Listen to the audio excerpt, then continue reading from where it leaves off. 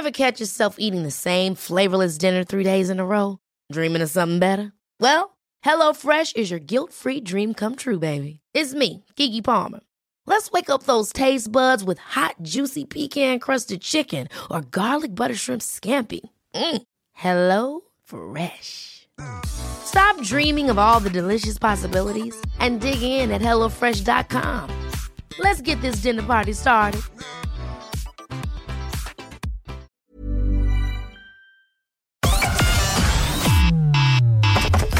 Connecting to the big show. In 3, 2, 1. You know what I mean? It just doesn't compute, you know. The law is the law. PJ, this is in our hands. I mean, it really is. People were there. We will continue to raise our voices. We're the one for Cork and ready to talk. Can we just talk? Call 1850 715 996. Text or WhatsApp 083 396 96 96. Email opinion@96fm.ie. The lines are live. Let's kickstart the conversation. This is the Opinion Line with PJ Coogan On Cork's 96FM. Very shocked to hear last night through the council meeting of the passing of a man called Tony Power. Now, the name might not mean a whole lot to you, but to anyone who ever had any contact with council or worked in City Hall or attended council meetings or got involved in the Cork City Marathon, any kind of an event that the City Hall was involved in, or any kind of a social inclusion element of Cork City Council, or any community project involved with the Cork City Council, Tony Power would have been part and parcel of it. I haven't seen Tony for a very long time, since I'm not in and out of council half as often as I used to be, not a quarter as often as I used to be in the old days. But Tony Power was a nice fella, and very sorry and sad to hear of his untimely passing. And indeed, the meeting of the council, the virtual meeting of council, was suspended last evening as a mark of respect. And also it was raised at that meeting, there was condolences expressed to Councillor Tony Fitzgerald on the passing of his dad, Tom. And I often remember speaking with Tony about things like the importance of family when he was Lord Mayor and things like that. And he always spoke with great love and affection, and indeed with great emotion, about his dad, Tom. And sorry to hear of Tom's passing. So condolences to all who knew Tom Fitzgerald, and indeed to all who knew Tony Power. Good morning to you. 1850 715 996. Serious question out there this morning. Could we be on the verge of an ambulance strike? Now, what's going on in the ambulance service at the moment is not new, and I'll go through that in just a moment with the SIP2 organiser for the National Ambulance Service. But for years now, paramedics and ambulance crew have been complaining about the length of their shift, about being sent to the four corners of the country by dispatchers who don't seem to have a clue that Castletownbere is a fair old distance from Middleton. They don't seem to know. And the unions have been kicking up about this for years, seemingly to no avail. And it's come to a head again now after an incident in which a crew was sent from Castletownbere to Waterford. Ted Kenny is the national director, the national organiser for the ambulance service in SIP2, and he joins me. Ted, good morning to you. Good morning, PJ. How are you doing? Good. You and I are no strangers to talking about this. This is not new. It's not. Sadly, it's not. And it has been going on now for quite some time. But I think that it actually came to a head, I suppose, over the last 16 months during the COVID pandemic, whereby where crews are being crisscrossing the country, and shifts are being extended. I mean, 12-hour shifts can run into 14, 15, 16, 17-hour shifts. The difficulties are for our crew members, paramedic members, to get break times. They might be waiting 6, 7, 8 hours to get a break. And that's causing a lot of stress for our membership on the road. It's causing burnout, to be quite honest. National Ambulance Service always relied on the goodwill of our membership to come in on their rest days if they were needed and work overtime to cover shifts. And because of the burnout, they're not available, and therefore shifts are dropping. So there's a number of factors in all of this, right? And I don't blame the dispatchers in Dublin or in Ballyshannon, the two countries. I was just about to ask you the question, Ted, and for the benefit of listeners who might be unfamiliar, how does it happen that an ambulance crew can be sent from Castletownbere to south to Waterford? And how can it happen that a crew in County Tipperary can be sent to an incident near the Aran Islands? Now, that doesn't make a blind bit of sense. It doesn't. You see, you have to look back at that, I would say, in the last 10 years. We had regional control centres. There was one in Cork, one in Kerry, and one in Wexford. I covered the south. So we had 3 control centres, all staffed by local people who had local knowledge of all the areas. National Ambulance Service decided a number of years ago that they were going to centralise the control centres. So what happens, and because of HIQA standards and that, if a call comes in any part of the country, in the control centres in Dublin, and it's no fault, it's the system is wrong and not the people who are actually working in those centres, that they will dispatch the next available ambulance. And if the next available ambulance for a call in Waterford, and they look on their screen, and the next available ambulance between Waterford and Castletownbere in this instance is the Castletownbere crew that will be sent. Now, it's crazy. But Ted, I get it that you're not blaming the personnel involved, and of course you're not. But where does it make sense in anybody's mind? And do they not realise that Castletownbere and Waterford are like they're half a country away from each other? Surely someone decides, hang on, that's the ambulance that's coming up on the blip, but that damn ambulance is 100 miles away. You see, it's all got to do with what's the available resource in an area, right? And this is wide-ranging, to be quite honest, PJ. I mean, there has to be a big overhaul of it. I mean, you have GPs ringing for ambulances, as I call walking Mondays, that could be put into a car or could walk to an A&E. Yeah. And the general public have to realise as well, by calling an ambulance to transfer a patient into A&E does not necessarily mean that that patient is going to be seen any quicker by arriving in an ambulance as opposed to coming in by car or coming and walking in the front door of A&E. And that's something that we have to get out there. I mean, there's ambulance crews. I mean, if you look at it, right, we brought in an ICO service a number of years back. What's that? And the ICO service was there to do, we'll say, routine work. Sorry, what's that? Intimate care vehicles, right? So they would do the routine inter-hospital transfers, non-emergency work. Yeah.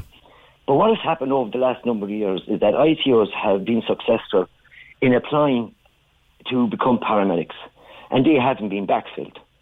So there's a shortage of ICO intermediate care personnel on the ground, and then routine transfers fall back. Those calls fall back on the frontline ambulance. Yeah, and there are the issues. And we have to. Thankfully, we have a meeting with management on the 15th on Thursday to go through these issues that are of serious concern and see can we put something in place. Now, there's already an unofficial strike, I understand, in Waterford. And is it likely that we could have an unofficial strike in Cork? And if we did, what shape or what form would it take? Could we have people left without ambulance service? Well, in relation to the unofficial action, SIP2 is not part of any unofficial action at this point in time. Yeah. Right? It's our sister union in Waterford.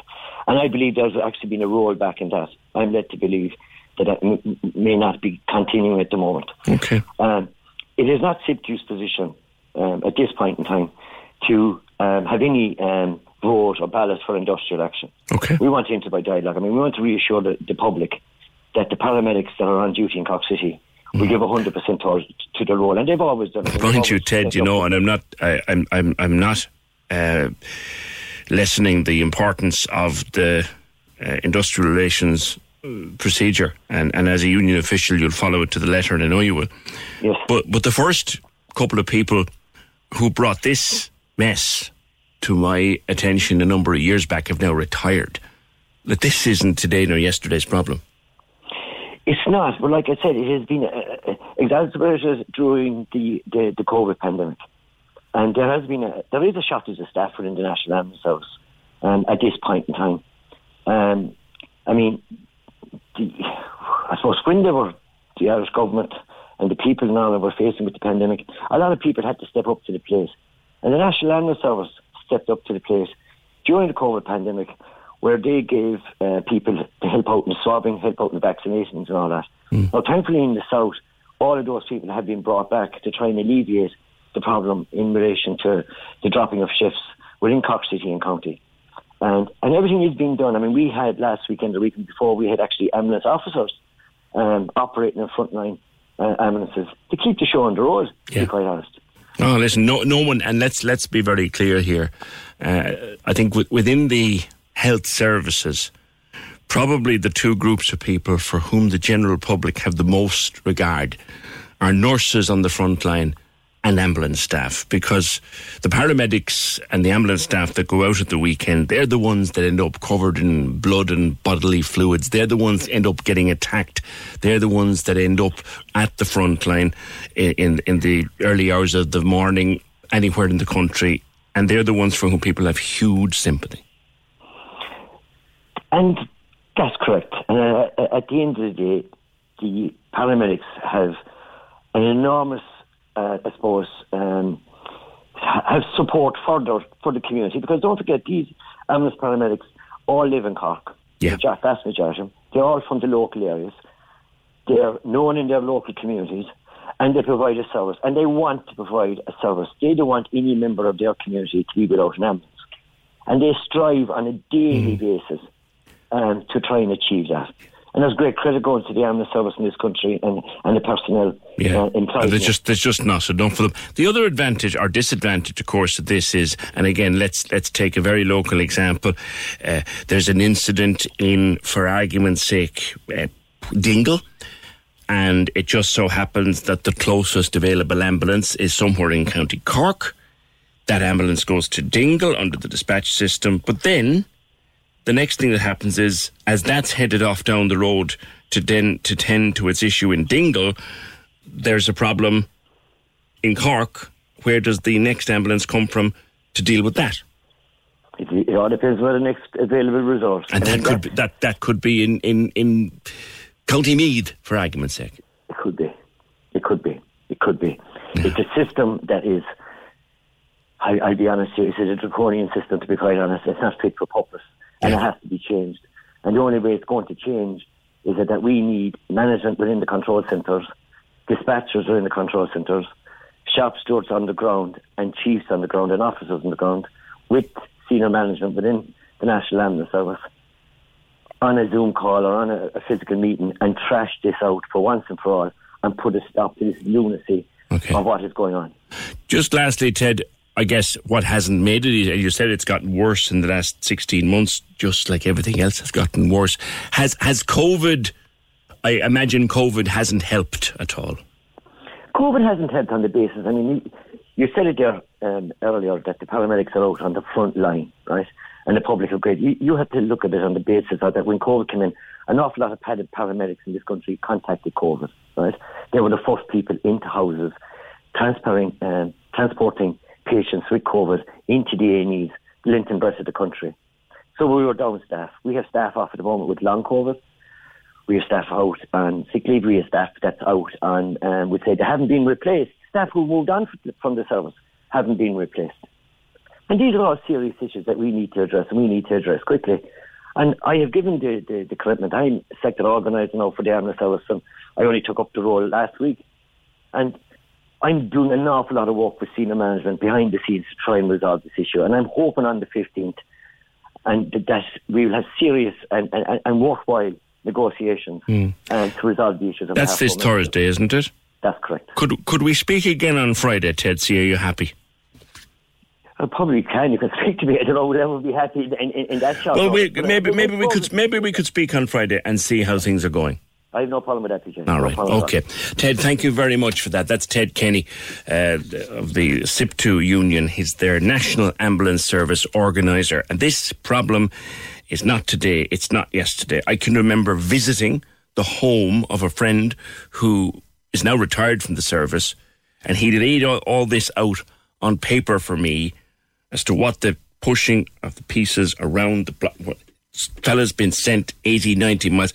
He did that on his kitchen table for me over coffee and biscuits, and it's not yesterday, it's not 5 years ago, it's more than 10 years ago. This is going on since forever. In fact, just seeing 7 years ago, I lost my husband because we had to wait for an ambulance to come from Fermoy to Passage. Unfortunately, they were too late.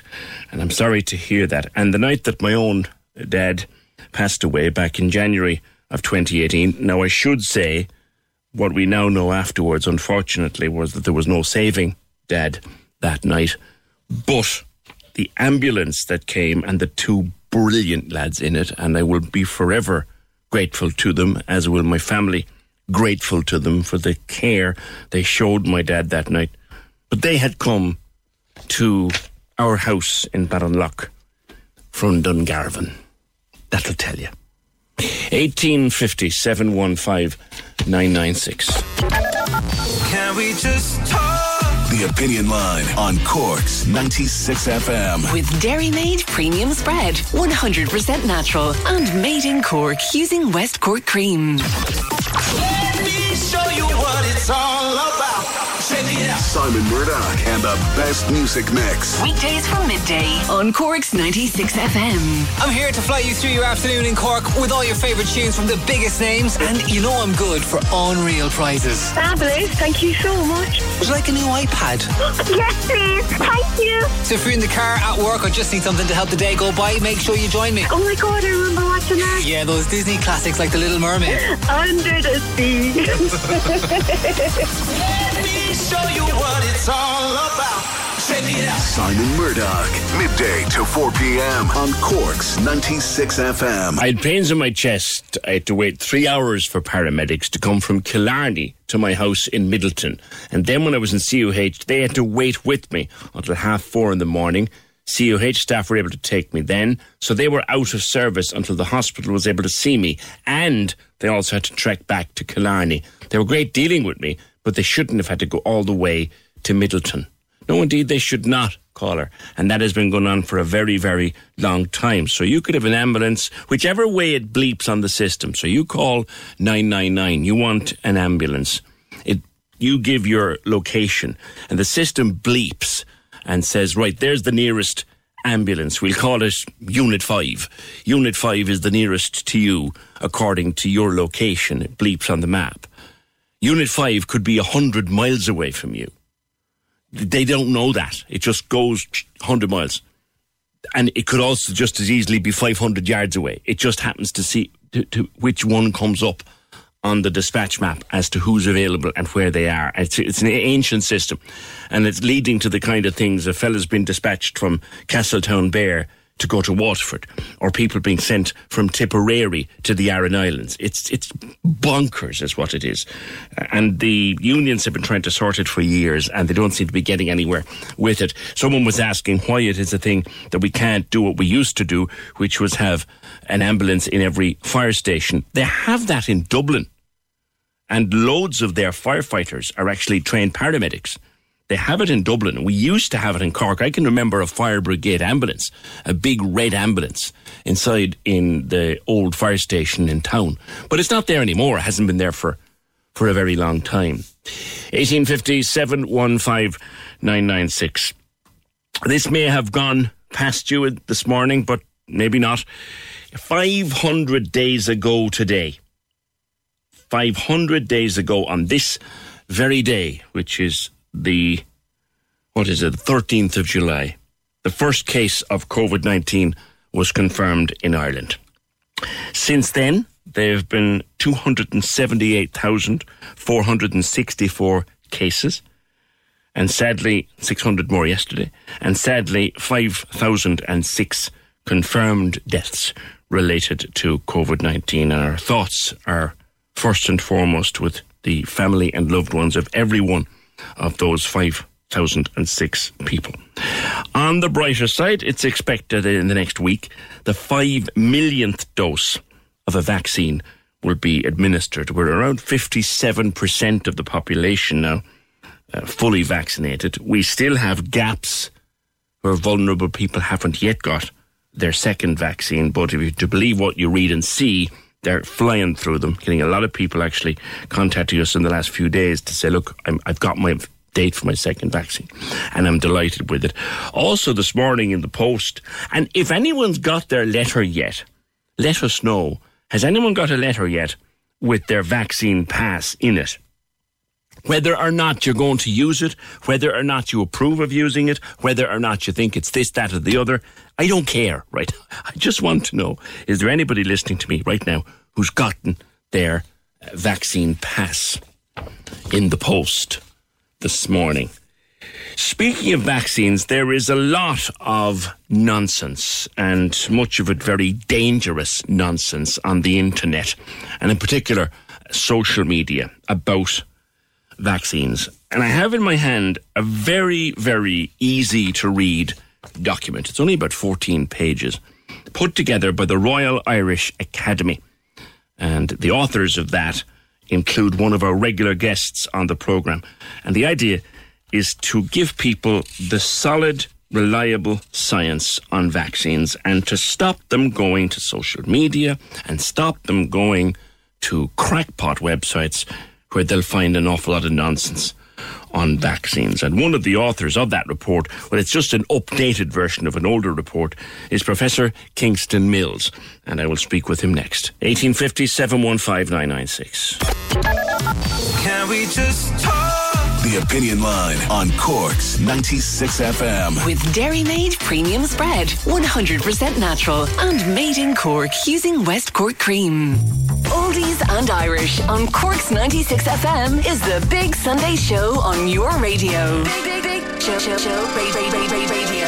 Turn it up and take it easy with the best music mix for your Sunday morning. Welcome along to the programme. Lovely to be with you on a Sunday morning. Oldies and Irish with Derry O'Callaghan. Sundays, 10 a.m. to 2 p.m. With Hidden Hearing, tuning you in so you don't miss a thing. And we've been doing it for over 30 years. hiddenhearing.ie. Cork's 96 FM. Professor Kingston Mills, to be fair, we don't seem to have a lot of vaccine hesitancy in Ireland, but what's out there isn't helping. In relation to COVID vaccines, I think the uptake is very good. So there's not much hesitancy there.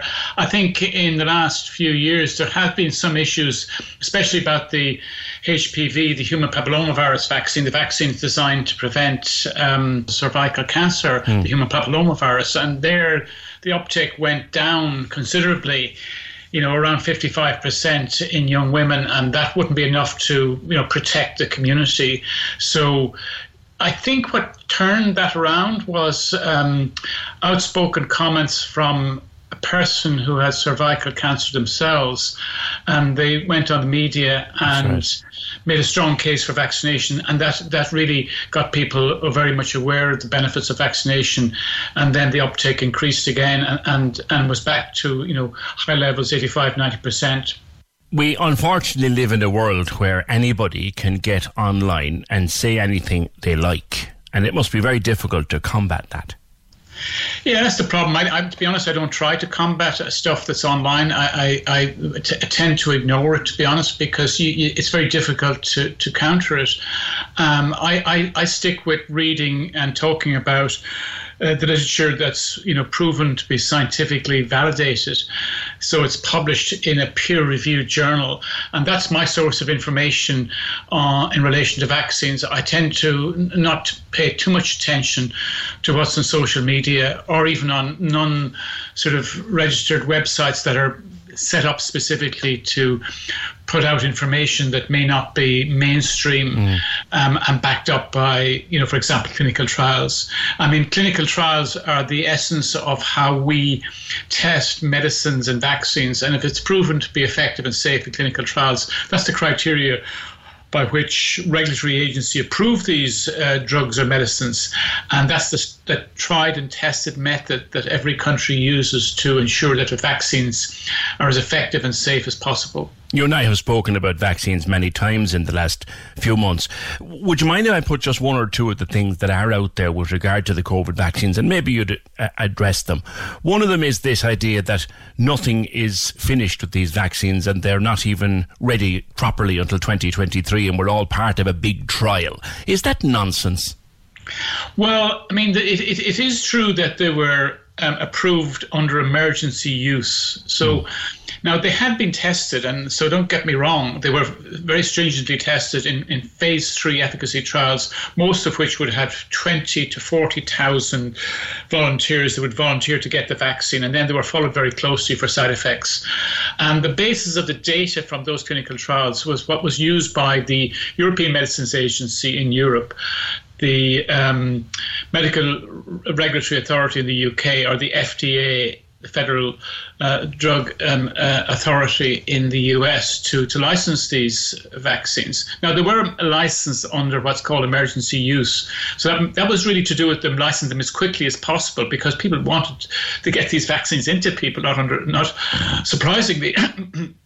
Since then, the companies have gone back and they're now looking for full approval for these vaccines. So there would be, in a way that wouldn't be a rushed approval. When I say rushed, it was expedited is probably a better word than rushed. The term emergency suggests rush, but that's not the case. No, it's not. I mean, they were expedited because of the emergency situation and the fact that there were vaccines that were so effective, and the phase 3 trials showed that they were anything between 95 down in terms of efficacy, and that's unbelievably high efficacy. So they had to be got out and into people as quickly as possible. And we only see now the huge benefits. I mean, COVID-19 in this country is now almost controlled in the older population in terms of hospitalizations. There are still a number of cases, and some of those are breakthroughs. Some are for people who haven't been vaccinated. But most of the cases in Ireland now at COVID-19 are in the younger population. Not all, but most. And that's a direct result of the benefits of vaccination.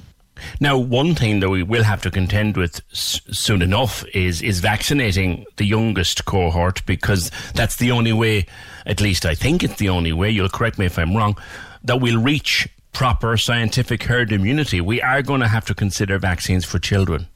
I think most countries are looking at this, and in fact the US have already started.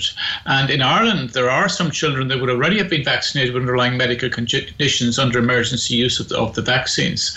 So I think what we'll see is in Europe, the European Medicines Agencies will license most of the vaccines that are out there for COVID that are already being used for adults, for use in certainly 12 to 18-year-olds initially.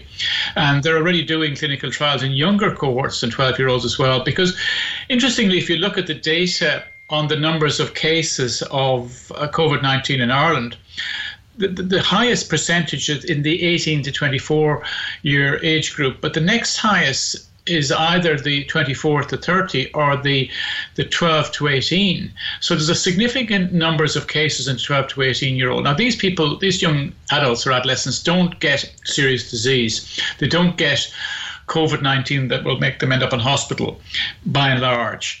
But they can get, symptoms, and they can have long-term effects, this long COVID, which is not restricted to older people.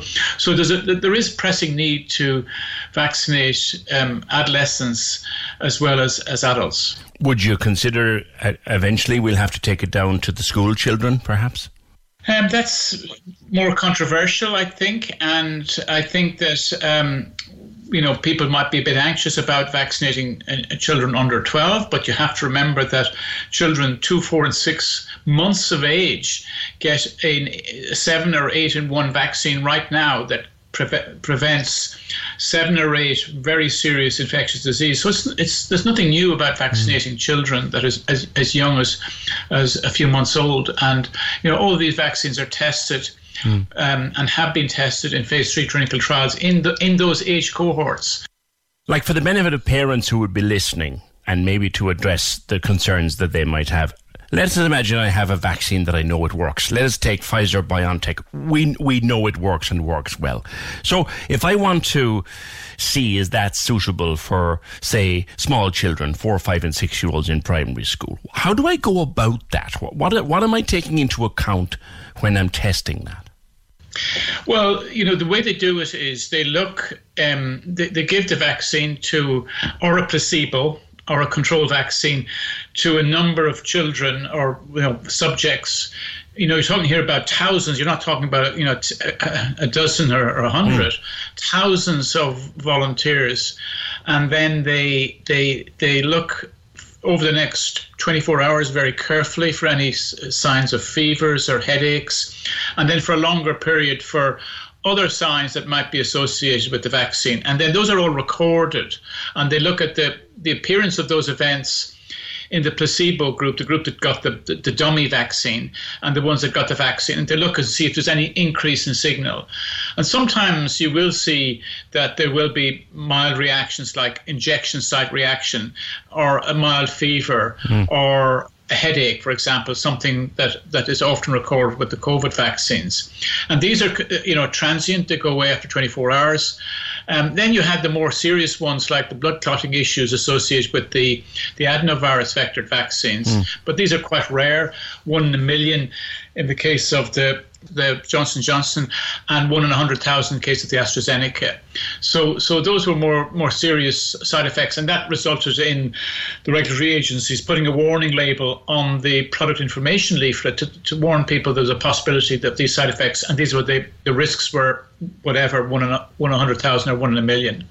Now, this is something close to my own heart personally, Kingston, in that my son is on the spectrum. And I remember the time when some misguided effort was made to convince us that the MMR vaccine caused autism. We know it doesn't. We know it never did. But that myth is still around today. People still believe that, don't they? Well, that's the trouble. I mean, that's what happened. I mean, that became, the publicity was always bad publicity for the vaccine because there was an assumption that there might be some truth in what had been said, and people chose to believe the initial study rather than looking at the larger information that came out later that contradicted it.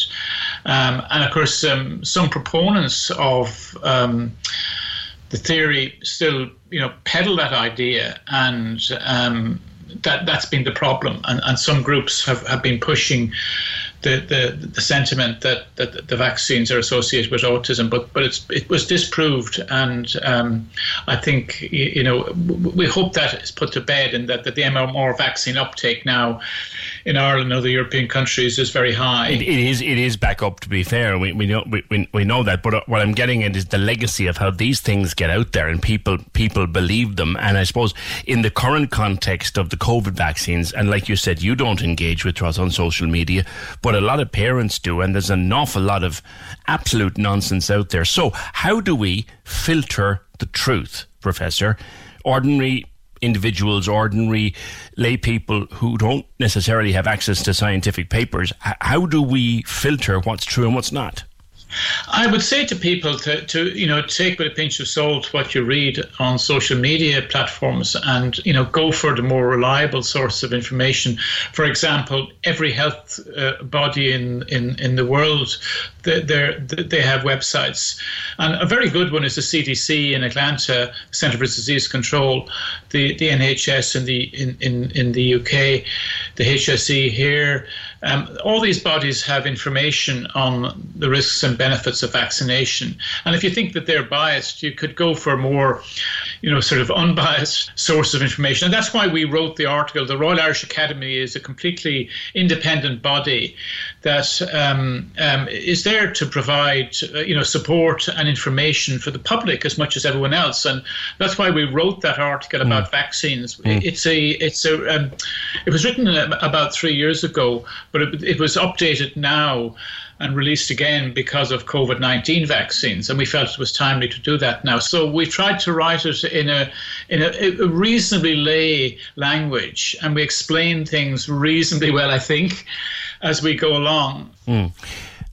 Lastly, and I'm asking most of our regular guests this, Professor Mills, do you think we're near the end in an Irish context? Now, I know globally we're, as Mike Ryan says, globally we're nowhere near the end of this. But in an Irish context, are we near the end? I'm very optimistic. I mean, I think the vaccines have done a fantastic job. And once we have all the adults vaccinated, I think the numbers of hospitalizations is going to remain low. I mean, it's creeping up ever so slightly in the last couple of weeks, but the numbers are still very small. I mean, they reckon now the hospitalization is 10 times less in Europe in general compared with the last peak. So the cases are there still, and the numbers are worryingly high in countries like the UK and indeed Ireland. On the basis of population, our numbers are 4th or 5th worse in Europe, but our number of patients in hospitals is quite low. So I'm optimistic that when we have all the adults vaccinated, and unless we see another variant, and that's the big worry, that another variant might emerge. Now, the companies have done a fantastic job, it has to be said, backed up by all the science that went into their development of producing vaccines so quickly and so effectively. And now they're working hard on, and they've already produced it, a new version of the vaccine, which is designed specifically to prevent infection with the Delta variant.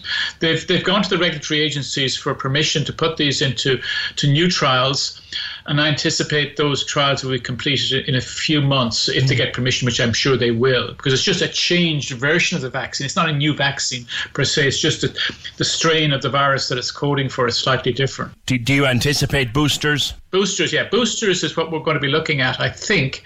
It could be, early next year. Some countries are saying that the UK have said they're talking about boosters in the late autumn. I think that's a bit early myself. But, if the companies do as well a job as they did already, it wouldn't surprise me. Finally, where could one access a copy of your paper for us all to read? The Royal Irish Academy, if you go to the website, the Royal Irish Academy, and put in vaccine into Google, put in Royal Irish Academy vaccine statement, it'll come up, and it should be freely available there for any of the public who want to read it. All right. Good to speak to you, as always, Professor Mills. Thank you. Professor Kingston Mills from Trinity College, Professor of Experimental Immunology, speaking to me last evening. I did just that this morning. I will share it later in the day. I'll put it up on our social media, a link to it. It's only 14 pages. It's very, very easy to read. 1850 715 996. PJ, I'm the wife of a paramedic. The stories he tells me, literally, it's like staff in the control room that dispatch the ambulances have no clue about Ireland's geography, and Ted Kenny said that's not their fault, that's just how the system works. 1850 715 996. Could we cast our minds back to May for a moment, and to Radiothon, and to a moment in Radiothon that hit us all in the chest? And we were sitting listening to the interview the first time it ran, and then afterwards my God, did that really happen? And was that really the story? And it was just one of those Radiothon moments that settles in your memory. There's one every year. This was the Radiothon moment of 2021. He passed away on a Saturday. When I got up, my mum was like, look, the nurses are going to come in a minute, things aren't great. Before he passed, he kept scrolling, but he didn't have a phone. He was just like scrolling in his hand, like as if he was on the phone. My younger brother was like, there's something about the phone, So he checked his phone. He doesn't know why, but he checked the Notes app on his phone from the day that he went for the test to see if he could get any more treatment. It was that date. And he'd written, don't cry because it's over, smile because it happened. And we were like, that's a sign for us. That's incredible. Yeah. Chloe Brown, good morning. Hi. That was the moment of Radiothon for us this year. It's hard to listen back, I imagine. Yeah, I got a bit of a shock hearing myself there. So Ian passed away when? January, wasn't it? January, yeah. It will be 6 months on this Friday. It was the 16th of January. Okay. Well, our condolences again, obviously. But a little charity effort that he set up is just gone crackers. Yeah, he would be delighted. Tell me about it. Well, for his birthday back in December, he had organised a birthday fundraiser and he raised, I think it was €4,000 himself. And then when he passed in January, we decided we wanted to do something. So in February, my whole family, I think there was about 18 or 19 of us in total, we said we'd walk 300,000 steps each and give all the money that we raised to the Mercy. So initially we thought, if we raised like even 2,000, whatever, that it would be brilliant, because Ian had wanted to raise enough money for a chemo chair in St. Teresa's ward, because he would have got treatment there. Yeah. And that was 3,000. So we were like, even if we got enough, that he could have one, and then between the two fundraisers if they could get 2. But we actually raised, I think it was €24,500. We shocked ourselves. That's 8 chairs. Yeah. So he has 2 now. There's 2 up there that they're called Ian chairs. They have plaques and everything for Ian. I saw that. It's lovely. So we got to go and see them and everything. Like, it was brilliant. And then the rest of the money, there'll be counselling sessions and just so much help for people. He would be absolutely thrilled with it. But how many steps have been walked, Chloe? Oh God, I can't remember now. It was like 8 million or something crazy. That's nearly a lap of the world. Yeah, it was crazy. Wow. 6 months Friday.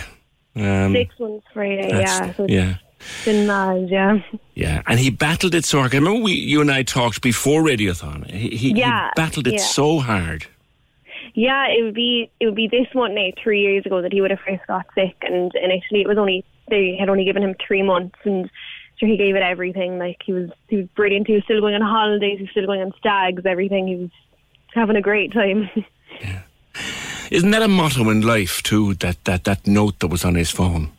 Absolutely, yeah. We all got it tattooed on us there last week. Did you? Yeah. Don't cry because it's over. Smile because it happened. Smile because it happened. Yeah. He was a special fella. Tell me a bit about him, Chloe. Oh, he was great. Like, he was, you know what, he was such a serious person, we thought, until now we're hearing stories and we're like, God, he was a bit mad. Like, he was so funny and he had so many friends and everything. Like, he really, I know they say, like, you know, the good people go, but really Ian was just brilliant. And he was never like, why me? He was always like why not me? Like, you know, he was well able to fight it. And that's an incredible philosophy. Why not me? Yeah. What will you do Friday? How will you remember him? I think we're gonna go obviously to the grave and stuff. He played pitch and putt. He loves pitch and putt. So there's a bench in the pitch and putt club in Ballincollig where we're from. So I think we'll go down and sit with him for a while. Okay, all right. Well, tell him I said hello. I will. Cheers, Chloe. Thank you very much for being with us again. That's Chloe Brown, sister of Ian, who passed away in January of this year. 8 million steps they've done, nearly 25,000 euro for the Mercy. Totally separate of the absolute thousands that the story brought in for Radiothon. Like, every time that we played that interview and every time that little piece of wisdom came out, the phones just went ballistic with people donating to Radiothon. So nice to check in with the Brown family again. And 6 months Friday since Ian passed away, and not only 2 chemotherapy chairs, but a rake of counselling and a rake of other facilities generated in his memory. The 8 million steps for Ian. What can you say? And take that as, there's many mottos in life. I have my own one which I keep giving people. You know, if it's, everything will be okay in the end, and if it's not okay, it's not the end. But I think that's an absolute stormer of one. Write that down and remember it. Don't cry because it's over. Smile because it happened. Can we just talk? The Opinion Line on Cork's 96 FM. With Dairy Made Premium Spread, 100% natural and made in Cork using West Cork cream. You guys ready? We're driving. The Big Drive Home, weekdays from 4 on Cork's 96 FM. Hey, it's Lorraine. Make sure you're with me every weekday on the Big Drive Home for the latest Love Island lowdown, plus the behind the scenes too. I thought before I went in there that you all pretended to do your own hair and makeup. On the first night I was very shocked that just happened. I was like, oh, we had to do our own hair and makeup. I've got your Cork traffic updates, the biggest prizes, and you choose the music on the takeover. For that and lots more, I'll talk to you weekdays from 4. The Big Drive Home. Let's talk business with Ford Lease. Hassle-free vehicle leasing. Search Ford Lease to find out more. The Big Drive Home on Cork's 96 FM. The lines are live and we're ready to talk. Can we just talk? Call 1850 715 996. Text or WhatsApp 083 396 96 96. Email opinion@96fm.ie. The Opinion Line with PJ Coogan on Cork's 96 FM. Winnie got her COVID vaccination cert in the post and says she'll use it if necessary. Trace got her second AstraZeneca jab last week, and today COVID pass came in the post. Someone else wants to mentioned that only people who had their jab in a centre or a pharmacy will get the automatic pass. People who got it in GPs should contact their GP. We might clarify that at some point, do a little bit more work on it, but I think there is that distinction. You kind of do have to contact your GP. Kate, you got yours this morning, did you? Good morning. Oh, good morning. Yes, the sun is shining. The cert is in the inbox. Yeah, it's good morning, isn't it? It just arrived in by email, did it? Yes, it did. I was listening to you and you were saying, gosh, they were starting to roll them out, and it's like you willed it on me. And there, next time I looked at my email, it was there. So yeah, I'm really happy. I'm really pleased. Describe what it looks like. Oh, it's kind of... It's an A4 sheet of paper which kind of gives you instructions to fold, so it's going to fit in your passport. It's got a QR code. It's got all your details on your date of birth, a very long number, which I presume is, well, obviously must be peculiar just to you, and a barcode so it can be scanned. So I presume when you're in an airport or in a place of hospitality where you've got to show it. So it's really straightforward. You can fold it down into 4 quarters and it'll fit beautifully in your wallet or your purse, or paste it onto your forehead or whatever suits you. But look, we've got it. Can you put it into your phone? Can you scan it into your phone? You can? Yeah, it downloaded. I just tried it there. I use an iPhone, not a particularly new one either, and it downloaded fine, and it's there in its entirety. So I would imagine that's fine. So I'll be printing it out and putting a copy in my passport, I suppose a copy in my purse, and keeping one in my phone too. So yeah, it's all good. It's all good. All right, Kate, thanks. Got it this morning by email. That's Kate Durrant. So they're out there. They're coming out, vaccine passes, into people's post and into people's phones and into people's emails. Well, you got to put it in your phone. I know.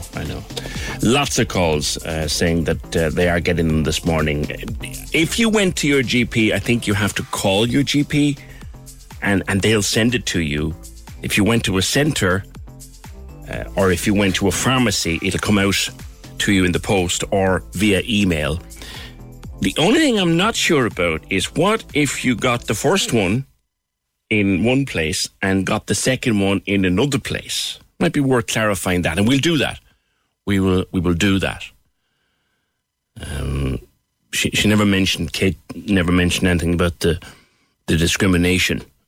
Well, I didn't ask her about it. She just got her pass, and she's happy to use it. Some people are asking, is this a form of discrimination that's coming in? Well, you can read it that way or not. But she's got her pass and she's putting it into her wallet and she's putting it into her phone and she's gone off to use it, I assume. One caller was in, she got vaccinated in 2 different places and got her cert this morning. That's good.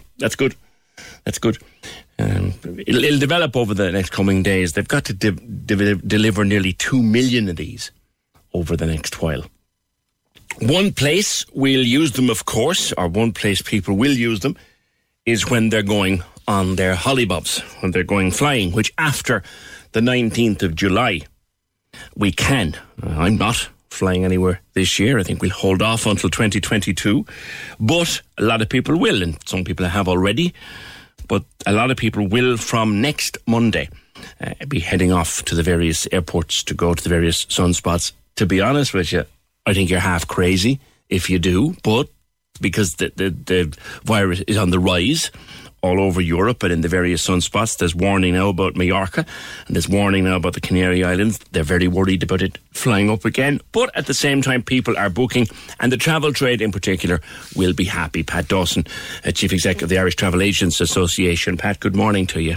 Good morning, PJ. Despite the concerns internationally with the rise of Delta, people are booking, I think. They are indeed, yeah, and they're getting more confidence. Not in their droves, Peter, for July, early August, but certainly the back end of August, September, October. And like yourself, many are booking for 2022 as such.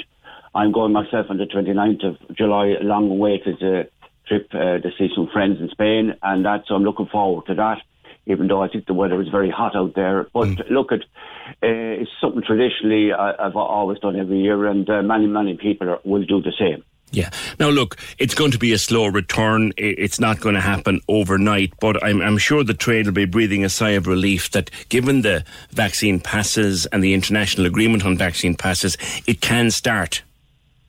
Yes, it is, and it's great, and we have to remember, particularly living in Cork, that, you know, we need tourists to come into Ireland as such, because, staycations are all good and fine, but that's only 25% of the spend as such.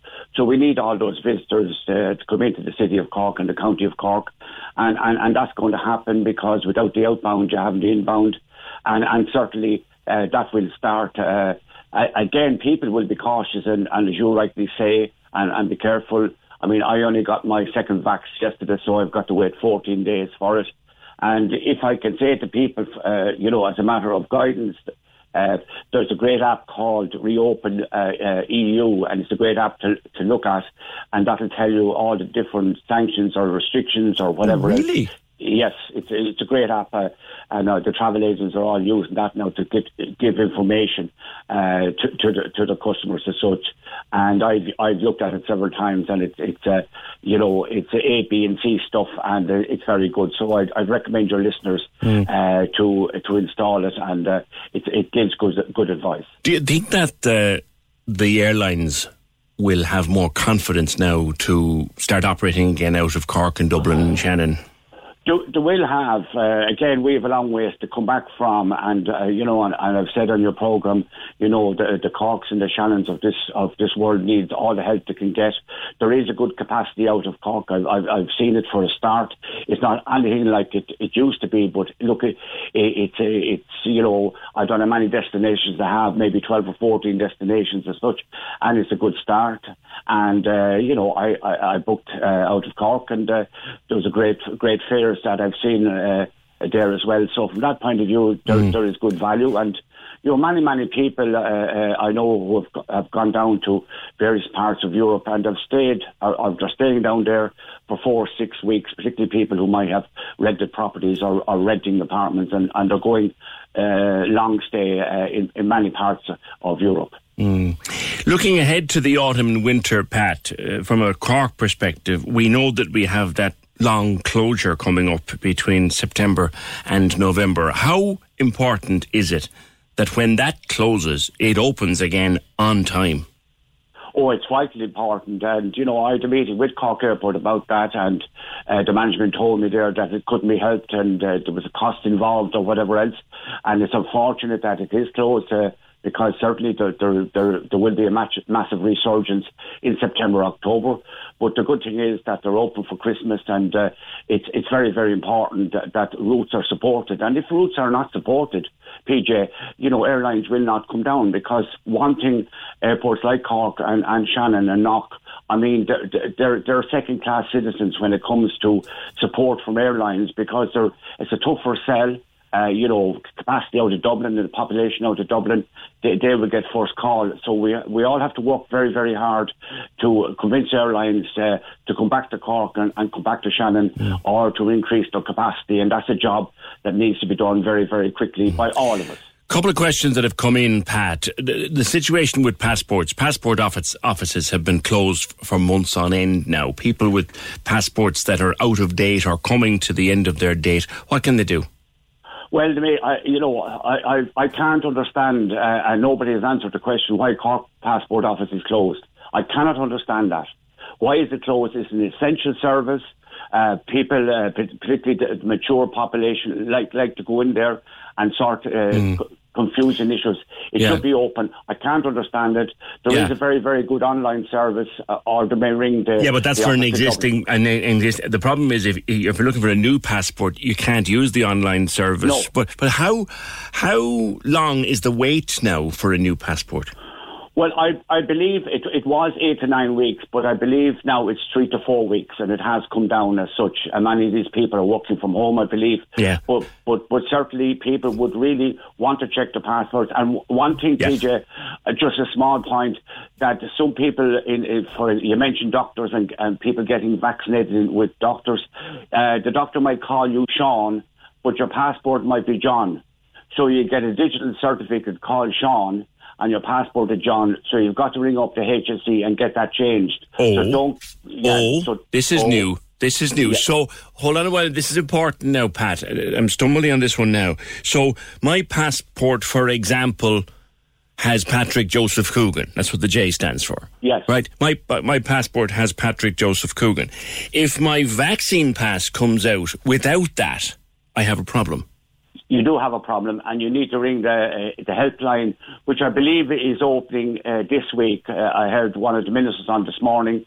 I believe it's open, but certainly you have to be very, very careful, because it's like a different name as far as the authorities are concerned, and that's something your listeners really take on board. Because my missus, for example, spells her name one way, and on her passport it's spelled another way, and every year when I'm booking airline tickets, I spell her name the same way as it's spelt on the passport for ease. Even a spelling error can cause a problem here. Yes, and really be very, very careful and go right through it. But the digital search the search will come out in the name that you've given them, and your passport name could be different, and it's very, very important. And you just don't want catastrophes at airports. No, because it's a wrong name, PJ, as you know yourself. Oh, crikey, Pat, that's new now. That is new on us, definitely. Now, just coming back to standard passport for a moment. So the passport through the post office, you can still do, but can you get a new one through the post office? I couldn't give you a truthful answer on that, because I wouldn't guess it, I wouldn't second guess it. That's something I will find out for you, but I truthfully don't know that answer to that passport by post, or whatever they call it, used to be a very efficient system. You'd have it back in a week to 10 days. The online system is brilliant. You can have it back in a couple of days, but that's only for an existing passport. Yes, indeed. But I'll come back to you on your programme about that. I'll let your researchers know about that. Thank you. And lastly, Pat, people, again, ask us often with this, what is the current situation with regards to the UK first and then Spain pre-July 19th? Coming back from the UK, you have to quarantine. You don't have to when you go there. Correct, yeah. That's exactly the situation there. And that's going to hold like that, I would imagine, for several weeks, because they have an incredible amount of new cases there. And that common market area certainly will remain like that. And that's what you have to do, yes. So you expect that even looking into August, someone wants to visit friends and relatives in the UK, even if they're fully vaccinated, you can go over there without quarantine, but when you come back you will have to, and probably get a test. And with regards to Spain, look, they're not supposed to, but people are going back and forth at the moment. What's the situation there? Well, the situation there is it's the same thing. You have to get a PCR test going out as such before the 19th, but with your digital certificate, all bets are off and you're free to go. And I would. Do you need a PCR to get into Spain now, or with an antigen? Yes, do you? Yes, you do. PCR, as far as I know, again, I'm not 100% about that, but as far as I know, it's a PCR test. Okay. And lastly, that app you mentioned a while ago. Let me just check it here again in my notes. It's Reopen EU. Reopen EU. Reopen EU, great. And government.ie is also a very, very good line to look at as such, but the European one is really fantastic. Okay, and one very last one. Can we go to America at the moment, Pat? No, you can't. No, we're American can come into us, but we can't go there. And eventually, that will be agreed by the states, and our certificate will be recognised by them. But that's not to be at the moment. Okay, all right. Listen, we'll catch up again. Pat Dawson, Chief Executive of the Irish Travel Agents Association. That is the story out of that conversation, though. Like, Kate got her pass this morning by email. Other people have got it in the post this morning. The name that comes up, this is crucially important, the name that comes up on that vaccine pass, if it's not the same as the name on your passport, it could cause a problem. So if you're, we'll say, James John Murphy, and you go by Seamus, you could have a problem if the vaccine pass comes back issued to Seamus. If, for example, you spell your name with one letter, like take Gillian, the two spells of Gemma, take two spellings of Gemma, right? Most people spell Gemma with a G. My daughter spells hers with a J. If it comes with the wrong spelling, you need to get it corrected. What's on your passport, your travel passport, must match what's on your vaccine passport to the letter. That's a very interesting discovery this morning, and thank you for that, Pat Dawson. Can we just talk?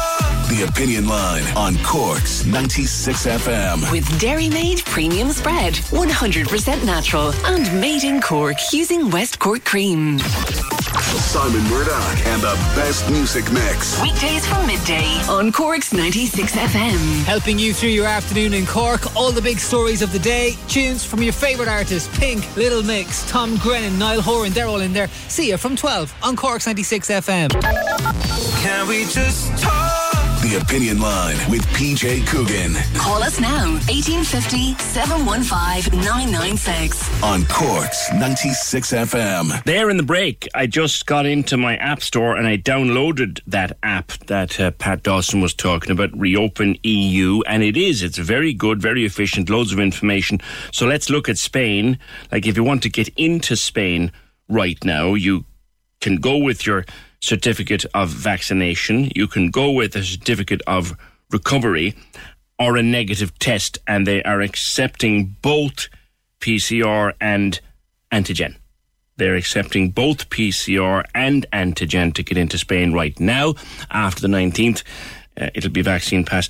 And then children under 12 are exempted from testing or quarantine requirements. So if you wanted to go on holidays next week, there's an interesting one. If you wanted to go on holidays to Spain next week, and the two young lads aren't vaccinated yet, you and the missus are vaccinated, and you can go from next week because they won't need to be vaccinated. That's just on that Spanish terms and conditions. Reopen EU is the app. It's very good. I just downloaded it there during the break. 1850 715 996. Now, our students are off for the summer at the moment. They've had a very, very much disrupted year and a half, and the hope against hope is that they'll be able to get back to college as close to normal as possible come September or October. Asha Woodhouse is the newly elected President of the Students' Union at UCC. Congratulations, Asha. Good morning. Hi, PJ. How are you? Good to have you on the programme, your first time. So what are the hopes and dreams, as it were, of students coming into a new semester in September? Well, obviously, we really, really want to see a return to campus. You know, the last year has been very, very difficult for students. It's been a very isolating and lonesome experience for many students. So we really want to see a safe return to campus this September, particularly because we'll have second-year students going into second year who have never stepped foot on campus before.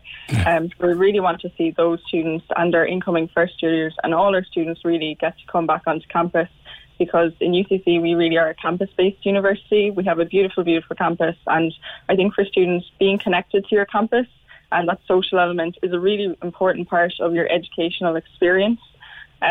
So to be able to do this, we really need clear guidelines and a plan come September. And I know it's just very difficult right now because things are a bit up in the air. It's very difficult to make clear plans, but we're just kind of keeping on pushing to get clear guidelines as soon as possible so that we can make a plan for a return to campus. The Minister for Higher Education, Simon Harris, has been talking about things like creating extra spaces and preparing a testing regime for colleges. But you have no document in front of you as of yet as to what's going to happen, have you? No, I don't on my end. No, nothing. What about those extra spaces? Do you like that idea? Yeah, I think it's definitely something to consider, because over the last year, we were able to open up kind of big extra rooms to use as additional study space, because obviously our library was working at a lower capacity.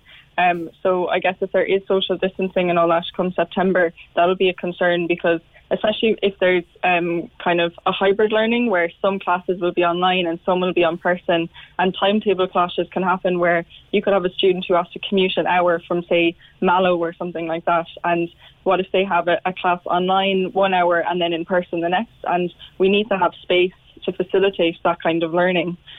So I do think it's important to really plan really carefully around this to ensure equity of access as well, that no student is left at home or left feeling like they can't come to campus. Yeah. How concerned are students about getting back? I mean, obviously, look, at the moment, so many of them are unvaccinated that coming back would be risky. Will there be testing, do you think? I mean, do you know anything about, will there be testing on campus when they come back? I'm not sure, but I would definitely welcome testing on campus. And, we have done pop-up testing centres on campus over the last year, and it's been a huge success. And students really, really are eager to get tested, get their vaccine. There's been a huge signing up for the vaccine since it's been opened up to the younger cohort. I think something like antigen testing could be fantastic.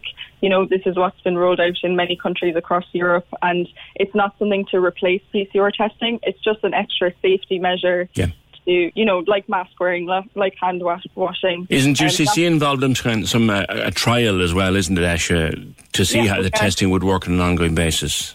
Yeah, so we're part of the UniCove pilot, which is a research project that's going to be rolling out over the next couple of weeks.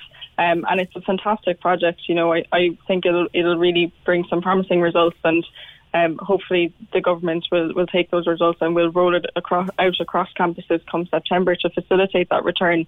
Because the important thing is catching cases before there's an outbreak, and particularly in an educational institution where you do just have crowds of students moving through campus. It's really, really important to catch people. And also,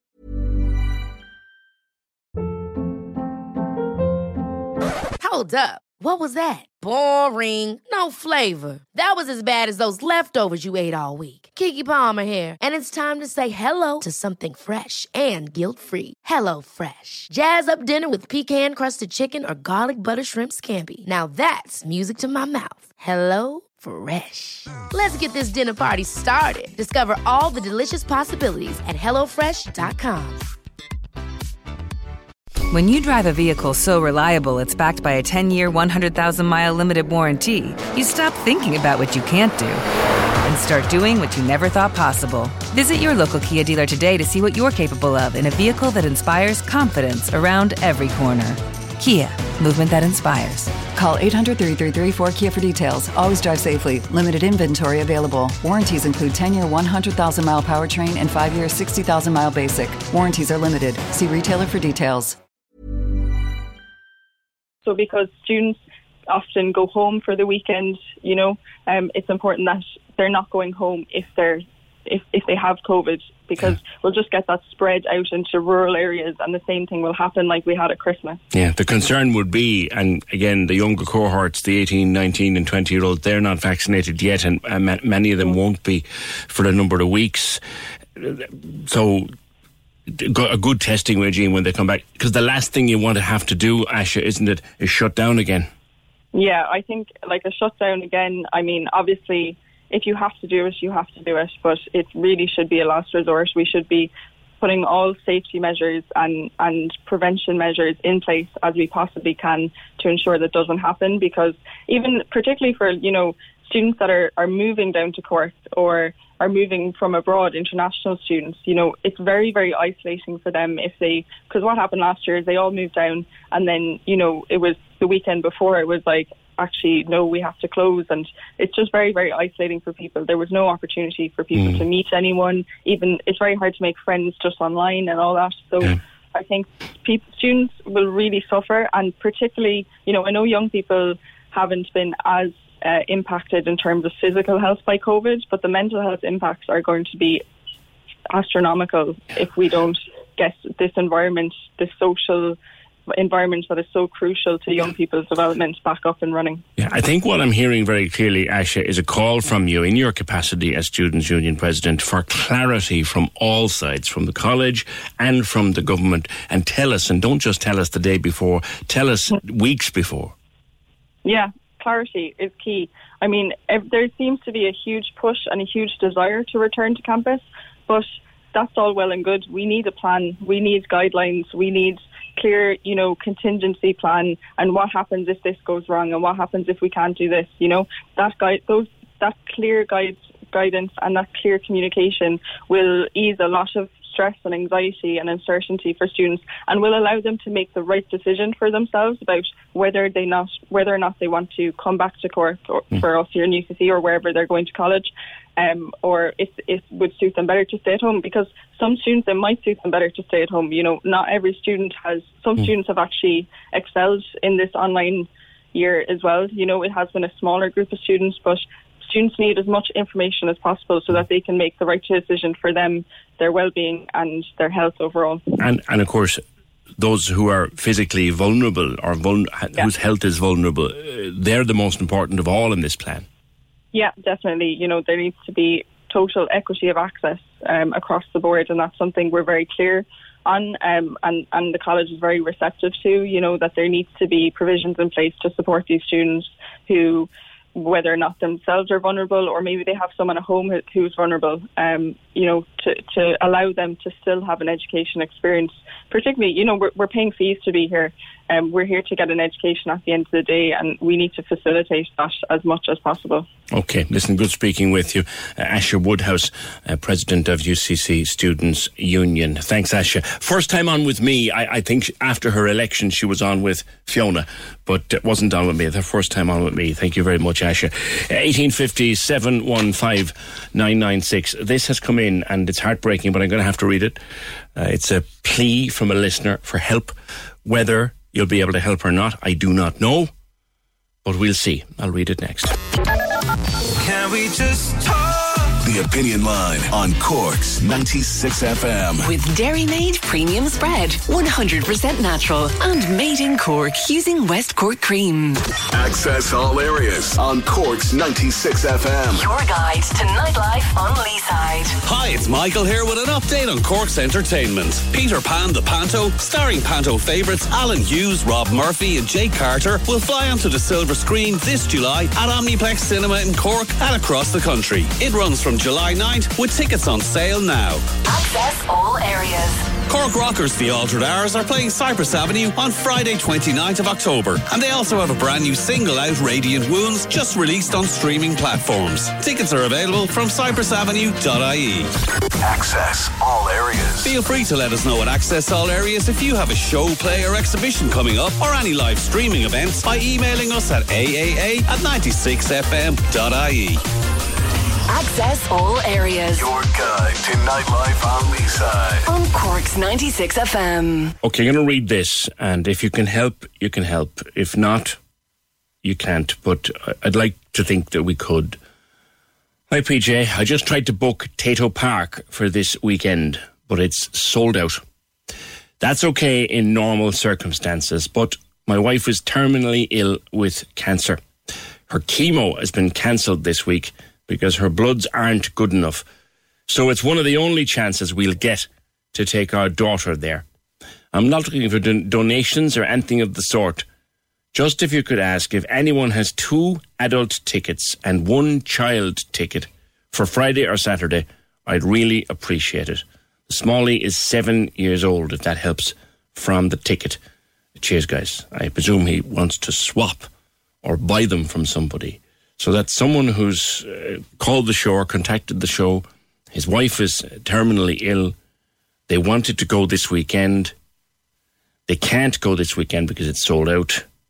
It sounds to me like they won't have too many more chances. So if anyone's got a ticket for 2 adults and 1 child to Tato Park for Friday or Saturday of this week, this caller to the Opinion Line will take them off your hands, buy them, I assume, from you. Don't know. It may fall on deaf ears. There may be nobody out there who can help, but if you can, you know where we are. Right, we're trying to clarify the situation with regard to GP surgeries. GPs have no role in this. The Minister, Oisin Smith, has been on radio, I think, in the last wee while clarifying this. GPs have no role. Your vaccine pass will arrive by post or by email. If it doesn't arrive, there will be a helpline, a new helpline, okay, set up over the last couple of days. Do not call the existing HSE vaccine helpline. Government.ie has further details. Yeah, the minister has been speaking. I don't know where he was speaking, but he has been speaking anyway. Oisin Smith was the one sent out. So there's been some information went out on national radio this morning about GP surgeries, which was wrong. And now they've clarified it. Don't ring your GP. Your GP has nothing to do with this. And in fact, we had a call a wee while ago. I work in GP surgery and we've been told absolutely nothing about giving patients their COVID travel passport. So why are they telling people to ring their doctor? Because as usual, we're the last to be told anything. That was a mess up on national radio. They got it wrong this morning. Morning Ireland, I think, but it was one of the national programmes this morning got it wrong. No one should ring their GP. You'll get it by post or you'll get it by email. If you don't, there will be a helpline number. There is a number going around, but we don't have it nailed down yet that is the actual number. They're setting up the helpline as we speak. There is a number flying around. I'm not going to give it out till we're absolutely sure of it, but don't ring any existing numbers. If we have it before the end of the programme, we'll give it to you. But don't be going ringing your doctor, all right? 1850 715 996. Look, it's all as clear as mud, but we'll get there at the end of the day. But the most important thing we've learned this morning is if you want to travel on it, that the name, the spelling of the name, the version of the name on your travel pass, vaccine pass, has to match the one on your passport. If it doesn't, you might have a problem. 1850 715 996. A platform that I often joke it should be banned from any house where there's a bit of DIY going on, because you'll be building something or you'll be painting a room or decorating the walls or changing flooring or doing anything at all. And you're there and you have a plan and you have an idea, and then say, look what I just found on Pinterest. No, Pinterest is the bane of the life of any DIY enthusiast, because all the ideas get thrown to one side when someone sees a picture on Pinterest. And it's a great app. There's a lot of fantastic stuff on it. But they've taken a very brave move by banning anything to do with an eating disorder ad or weight loss ads. Any ads to do with weight loss, any products relating to weight loss are banned from Pinterest. I think they're the first platform to do it, and it's being widely welcomed. Erin's at the Eating Disorder Centre in Cork. Erin, good morning. Good morning. Are they the first platform to do it? That I know of, they are, for sure, but it's a welcome change. You know, we all need to change the way we think and how we view social media and our choices. Welcome and good morning, and thank you for having me on. Delighted. Pinterest, of course, is photograph based. Yes. And that's the key here. Right.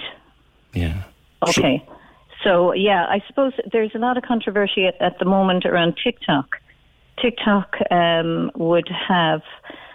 You see, the thing with the eating disorders is shame. You know, a lot of people come to us full of shame. They've been shamed by, they take on the shame themselves. But social media, clothing stores, sizes in clothing stores, there's so many things that can shame somebody with an eating disorder. But social media would be quite high in the list. Yeah. Their head of content is someone called Aya Kanai. I hope I have the name right. But they will now prohibit ads that have anything to do with discussing weight loss, that mention BMI, show before and after imagery, or any imagery that idealizes certain body types and features. How important is that for? It's very important. Now, I'm a person too, and I must admit, when I see Love Island and I could see all the contestants coming out and, with different surgeries done, I was very tempted to go on and look for before and after photos of them. But that would really be inappropriate, because it would be shaming, So anything that brings shame on a person, really, we have to take another look at it and see, is it appropriate or not? And that would be the number one thing that we would have here, is shame. And our clients would suffer with shame and isolation. Then the shame would lead to isolation. And it would stop somebody from reaching out and getting help.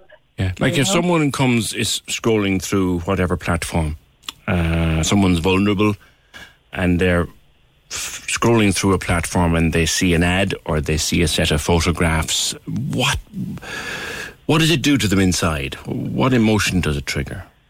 Do you know, I actually had a client this morning and I asked him, and I said to him, I'm speaking today on the radio, can you tell me what this brings up for you? And he immediately said, in my stomach, I feel sick because I feel like it's all about me, that they're talking about me, and the shame is all about me. And if somebody posts it on, I'm afraid that people are talking about me, you know, because of the shame, you know, based around it. So he said to me, it's about time, and I wish the others would do it too. Yeah. So that's coming from the horse's mouth this morning, you know. Yeah. When they see something, even though it's not aimed directly at them, they internalise it. That's it. And that's part of the disorder, correct? Yeah, that's part of the disorder. You know, it is. It's a very secretive disorder.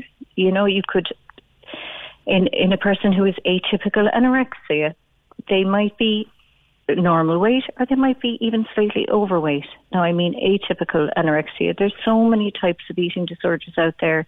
Your neighbour could have an eating disorder, and you may never know. You know, they're very easy to disguise. They're very secretive.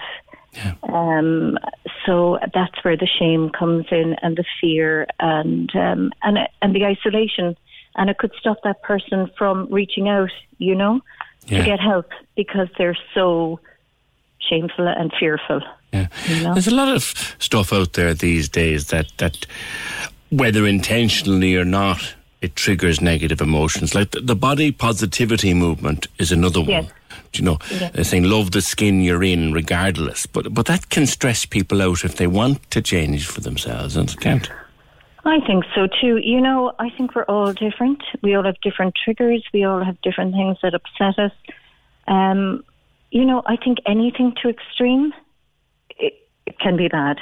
Be it, you know, body shaming. Now, at the moment, it's all exercise and healthy living. And that can stress people out too, you know. I mean, a lot of people like to have a takeaway at the weekend, and that could, you know, their children, after watching so much social media or whatever, they could say, look, we can't have the takeaway on a Friday night anymore because it's not good for us, it's not healthy. And then that can lead to an eating disorder as well, you know. Really? So it's balance. It's a very, very delicate balance by the sound of it, Erin. Do you know? It's a very delicate balance. You know, I mean, like a simple comment, like we all do need to be so careful, don't we? Because we might have said in an earlier point in our lives, we might have said, Asher, what harm is it if I say, Asher, you're beautiful, what would you want to be losing weight for? It sounds like a harmless compliment, but it's not. I know. And you know, like even the older generation, like we've come so far with being very politically correct around, you know, people's different sexuality and their preferences. Why not about bodies and shape? You know, it's about time, really, we became a lot more compassionate and kinder to people, you know?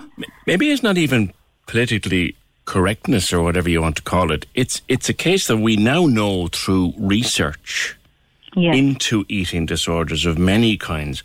We now know that the most innocent sounding comment can actually be internalised by a person who's vulnerable and send them off on a whole spiral of behaviour. Yes.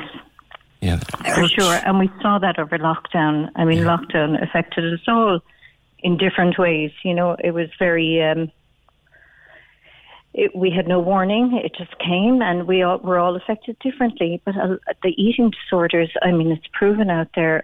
All the eating disorder clinics, our intake has risen by, oh my God, our phone is constantly hopping. We could have about 400% increase in our intake, I'd say, since COVID started. And why is it that, Erin, do you think? I think social media, TV, schools, it was all about exercise and healthy eating, you know, baking your sourdough bread. You know, everything started to focus on food really and exercise, you know. And it went the opposite way. Because we're told that these are all positive things, that good food and good exercise are good for us, but it's not as simple as that, is it? We have to live too, you know, we have to have an enjoyable life. So anything to extreme is bad, you know. Anything that would... We've got a lot of people now coming in with... you know, clean eating. They're very, yes. So no additives, no sugars, no nothing, you know, which works for some people, but it's a bit extreme for the ordinary. For me, I would find it very extreme. So just say I wanted to have, you know, a treat at the weekend, that would mean no. I'd find that very hard. And if somebody told me to do it, I would be afraid to go back to that person and say, look, I found that hard to do. You know, and that would bring shame on me. And then, you know, so people were there were young kids going back to the schools and they were like saying, you know, but they weren't admitting, maybe we do get a takeaway on a Friday night. Maybe I have, you know, an odd ice cream cone or something like that, you know. There's a lot to be said for our awareness around healthy food and healthy living. But it's the extremities, really, you know. Yeah. And of course, something else too within lockdown is that when they were living at home on their own, people were able to control and hide their disorder. They can't now. I know, and we had a lot of young people that had to go back to live with their parents for a year or for how many months it took, and everything kind of became apparent. The parents said they didn't know this was going on. So in some ways, it brought families together, and you know, maybe these things were highlighted, and some of our clients got to recover because of that. You know, so it had its pluses, shall we say? Erin, how might we know that a loved one is struggling? Because it's not something, at least in the early stages, that manifests itself in something we can see. How might we know that a loved one was struggling?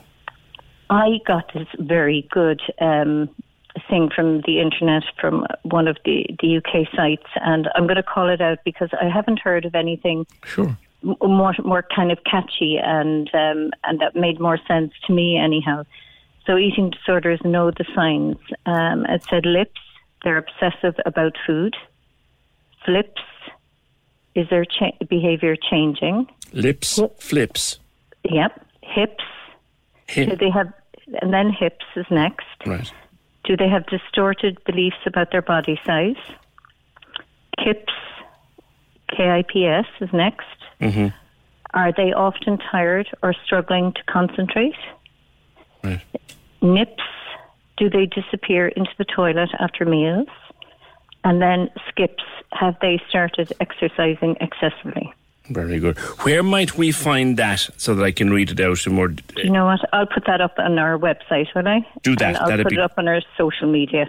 That'd be great. That'd be great, and we'll share it because that sounds really good. Yeah, and I'll put in the site I got it from because recognition to them. It was just a very simple, clear way, and I just found that very good. You know, you might tag us in it, and then we can read it out. Thanks very much, Erin. That's great. That's Erin from the Eating Disorder Centre Cork. That broadened out into a much wider discussion. Thank you, Erin. Pinterest has banned anything to do with weight loss, any advertising to do with weight loss. We'll get that. It's a way that you can spot that a loved one might be struggling. We'll get that and give you more detail on it. And by the way, important to stress, but it's not just women either. A lot of men struggle. In fact, I think that the person that Erin was talking about in the example to do with, you know, what an advertisement can do, I think that was a man she was talking about. So. Can we just talk? The Opinion Line on Cork's 96 FM. With Dairy Made Premium Spread, 100% natural and made in Cork using West Cork cream. The lines are live. And we're ready to talk. Can we just talk? Call 1850 715 996. Text or WhatsApp 083 396 96 96. Email opinion@96fm.ie. The Opinion Line with PJ Coogan on Cork's 96 FM. Do you know, I'm seeing something on social media that is making me more and more angry with regard to these vaccine passes. I'm seeing where any business now that says they will accept them, reluctantly, because nobody wants these things willingly, but if we're going to do it safely for the time being, if we're going to have people into the businesses safely for the time being, it's not perfect, but it's about the only way to do it. I'm looking at some very stupid carry on. Oh, I'm boycotting this place, or I won't be setting foot in that place. Well, do you know what? Particularly if they're in Cork, I'll drink the pint in there and I'll eat me sandwich in there because I know these people just want to get open. They just want to get open. And I'll have my pass with me and I have no problem with using it. And if you think that's me being too outspoken, then that's fine. Off with you. Speaking of outspoken, I have to I have to read this out. We've been following this story for a while on the programme and in the news bulletins, and it's in all the newspapers. The story of Margaret Buttimer from the cottage St. Fintan's Road in Bandon. She's the woman. She was jailed yesterday for 90 days by Judge James McNulty over refusing to wear the mask. She's been in the papers a couple of times. She's been before the courts a couple of times. But yesterday it all came to a head in Bandon District Court, where Judge James McNulty sent her to jail for 90 days after two more incidents where she refused to wear a mask when asked to do so. He said she had rights and entitlements, but she also had duties and obligations as an Irish citizen. He said her rights included a right to dissent and to protest, but those rights were subject to public health guidelines, and in a national emergency such as a pandemic, such rights may be restricted. Judge McNulty said Mrs. Buttimer had breached the regulations lawfully made for the preservation of public health of all citizens, and in this regard had broken the law of the land. And this line, he didn't hold back on her at Bandon District Court yesterday. He said she'd shown profound disrespect for all those who'd lost their business, their employment, or those who'd lost their lives or lost loved ones. And for all of those, she'd shown profound disrespect in her breach of the guidelines. And she disregarded the rights to health and safety of those who work in frontline, and she'd been disrespectful to other compliant shoppers, including those who may be vulnerable. And he jailed her for a total of 90 days. Interesting. That was coming for a while. It was in and out of court for the last while. A lot of people didn't think she'd see the inside of a jail cell. But she was jailed yesterday for 90 days. Margaret Buttimer from St. Fintan's Road in Bandon. 1850 715 996. There is no number working at the moment with regard to the COVID-19 vaccine pass. There's a number on the pass when you get it.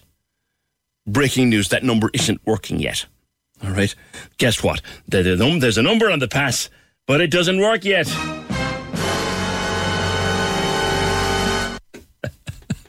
Hold on. When they have a number that works, we'll tell you what it is.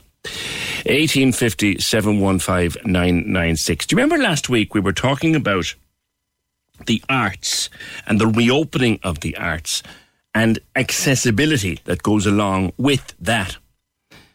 And the idea that, look, during lockdown, we did an awful lot of stuff online, which was brilliant for people with mobility issues. And then the suggestion was, well, maybe, when we do all open up again and something is sold out or whatever, we could also do an online version of it all. And we're talking more now about accessibility in the arts.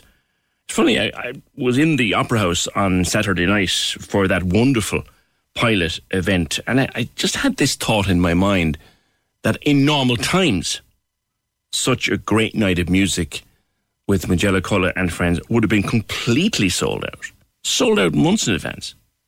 And it would have been lovely to get to see it online. And also, of course, it would have been great accessibility, because even though the Opera House is very good, not everybody in a wheelchair or using a wheelchair can get in because they just don't have enough seats. And it's a whole new area of discussion as we try to get back to some semblance of normal. Amy, you're very glad this is being discussed. Good morning to you. Hello. How are you keeping? Good. How does this affect you? As in what way, sorry? Well, you're obviously involved with Arts for All. I am. Yes, I'm in with Arts for All and with Food for Arts as well. They are my two important teams. Okay. Yeah. And what do you do at Arts for All? Okay, so with the Arts for All, what I do is we are a strategic group since the beginning of 2016, and we are working together. We organise with organisations, and artists all across Cork to build a more inclusive arts community for all. Okay. We represent for the disability community as a group, and we meet every month to talk about the inclusion in the arts and how we can support each other and learn from each other about inclusion and creativity. For example, right, my favourite event was in Christmas time, during the Christmas time, and this was before COVID, of course. It was in St. Peter's Church, and we organised a gathering. Oh, that was brilliant. And like that now, we were kind of like thinking, how can we make this really inclusive? So St. Peter's Church is very accessible for wheelchair users. So there's a ramp and you can go up there, and there's lovely space. There's lots of room. And we had a interpreter as well, so if anyone can come in that can't hear, they have an interpreter, so there's access to that, so they'll be able to watch the interpreter translate, Yes, and another example as well for this is that I'm a visual learner. So they had a presentation, so I was able to watch the presentation visually as well as listening to the person talking. So that was, I felt that's a really good example of being included.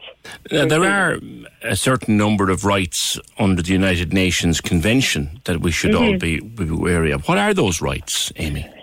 So, excuse me. So the right is basically, it's just, a person with a disability has the right, especially in the arts.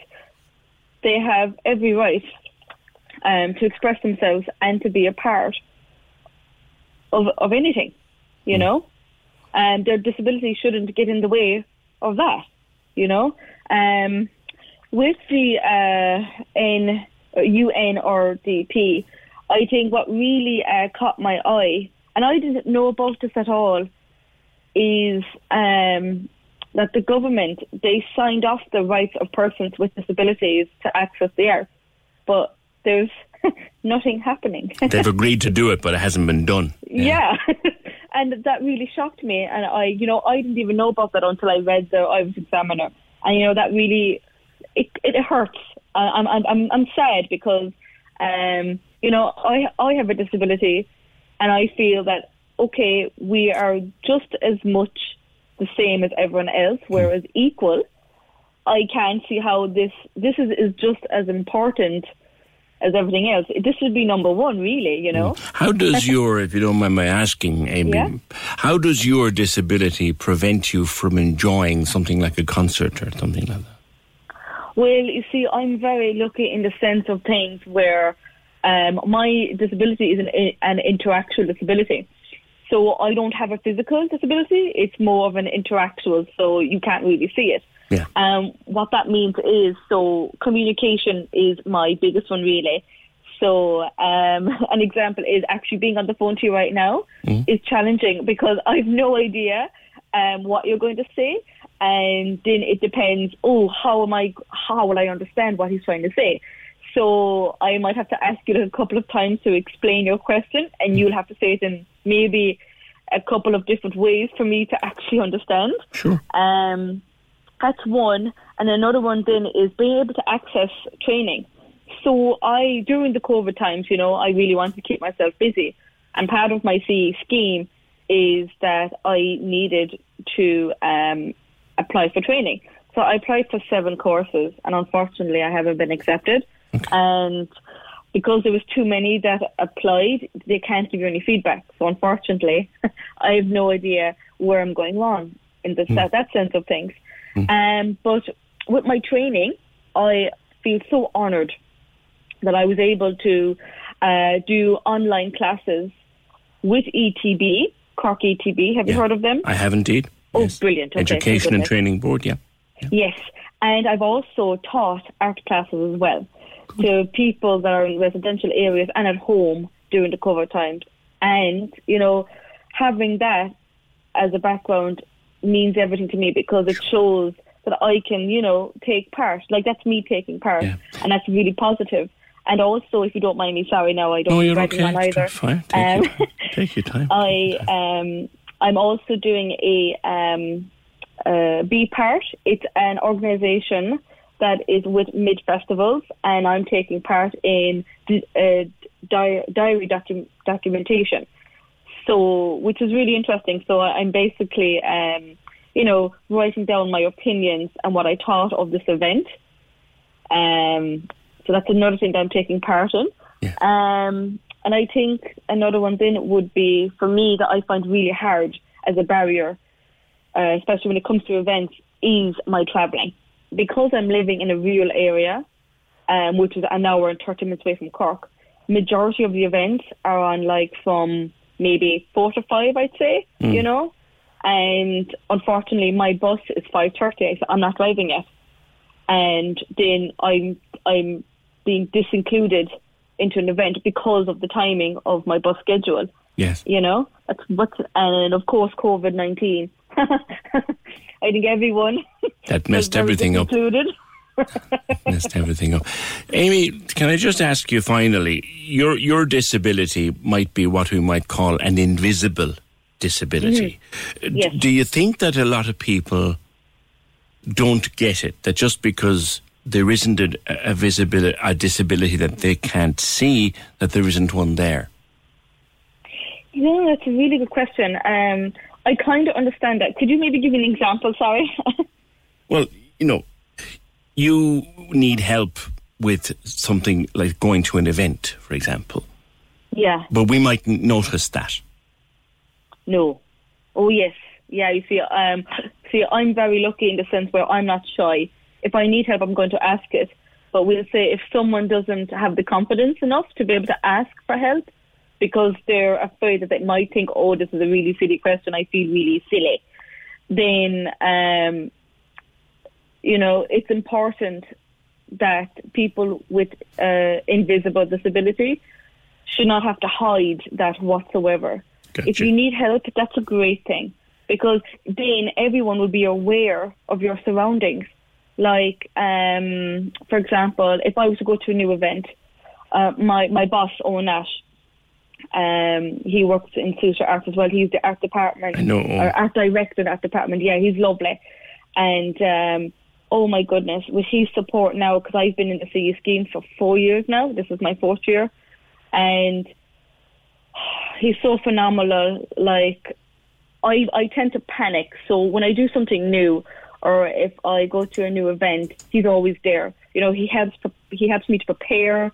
He'll even like be there in the event for me if I need him to be there. He's very supportive, you know, and he's always helped me to thrive and to really, you know, make a difference. And even now, he suggested me to go on today's radio, and like, I'm just so grateful and honoured to be on the 96 FM radio, you know. Well, we're delighted to have you, and Owen knows me well. I've met Owen many times. Listen, you're doing an absolutely fabulous job there, standing up and speaking out for the rights of people with particularly the invisible disability. Amy, thank you for being with me today, and good luck to you. Thank you so much. I appreciate your time. Cheers. That's Amy Begley. 1850 715 996. Here's a bit of news. There's a teaser gone out from Aiken Promotions for a big Páirc Uí Chaoimh gig. Cork Bio have a video. Let's see. Can I bring it up? Here we go.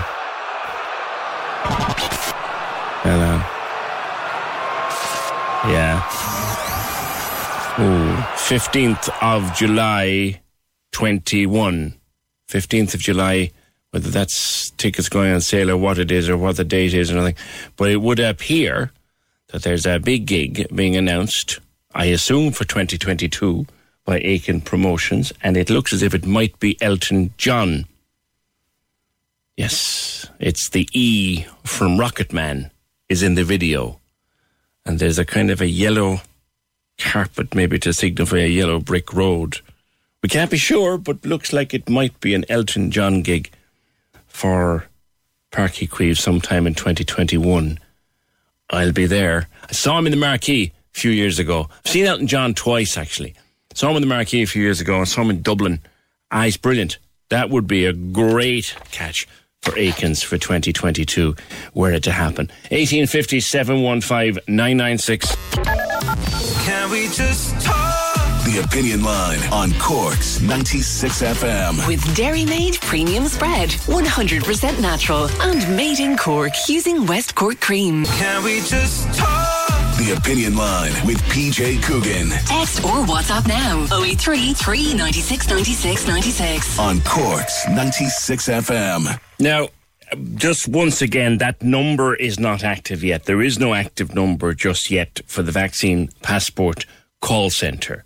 There is a number on the bottom of the pass when you get it. That number isn't active yet. We assume it'll be active soon, but it isn't active yet. And something else to remind you, don't ring your GP. That was wrong information given out on national radio this morning that people should ring their GP. Don't ring your GP. You will be either getting it by post or getting it in email form. And if you have a problem, then you ring the help centre. You don't ring your GP. On actual passports, I applied for my passport last Thursday online, got it in the post on Monday. Yeah, we were talking to Pat Dawson about that in the Irish Travel Agents Association. The online passport renewal, if you have an existing passport, is lightning fast. It's brilliant. I did it a couple of years ago for the young fella. His passport ran out in 2019 and ran out, crikey, it was back in 3 days. Literally 3 days. And it's 3 to 7 days is that turnaround for the online, but that's just to update or to renew an existing passport. If you're looking for a new passport, Pat Dawson was saying at the moment, you're looking at 4 to 6 weeks. And the passport through the post office, we don't know whether you can send a new application in there or not. We'll see if we can. See if we find out some more about that. On the vaccine passes, PJ got my vaccine cert in the post. Put it away safe. I photocopied it in case it gets lost. I'm getting 2 photocopies just in case I lose it or forget it. That's from Jimmy and Farranry. And then the question of what happens if you can't get a vaccine. My son and I have had our vaccines cancelled because we have had allergic reactions to other medicines.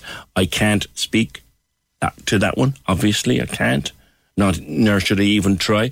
I would suggest in that incidents, you call your GP and get your GP's advice. John O'Donovan was on. If there's another form of COVID by October, it's likely the restrictions for indoor wet pub and dining will be extended. It's like Jesus Christ's birth with no room at the inn. Will there ever be room at the inn for the unvaccinated? You're making 2 separate points there, and neither of them make sense, John.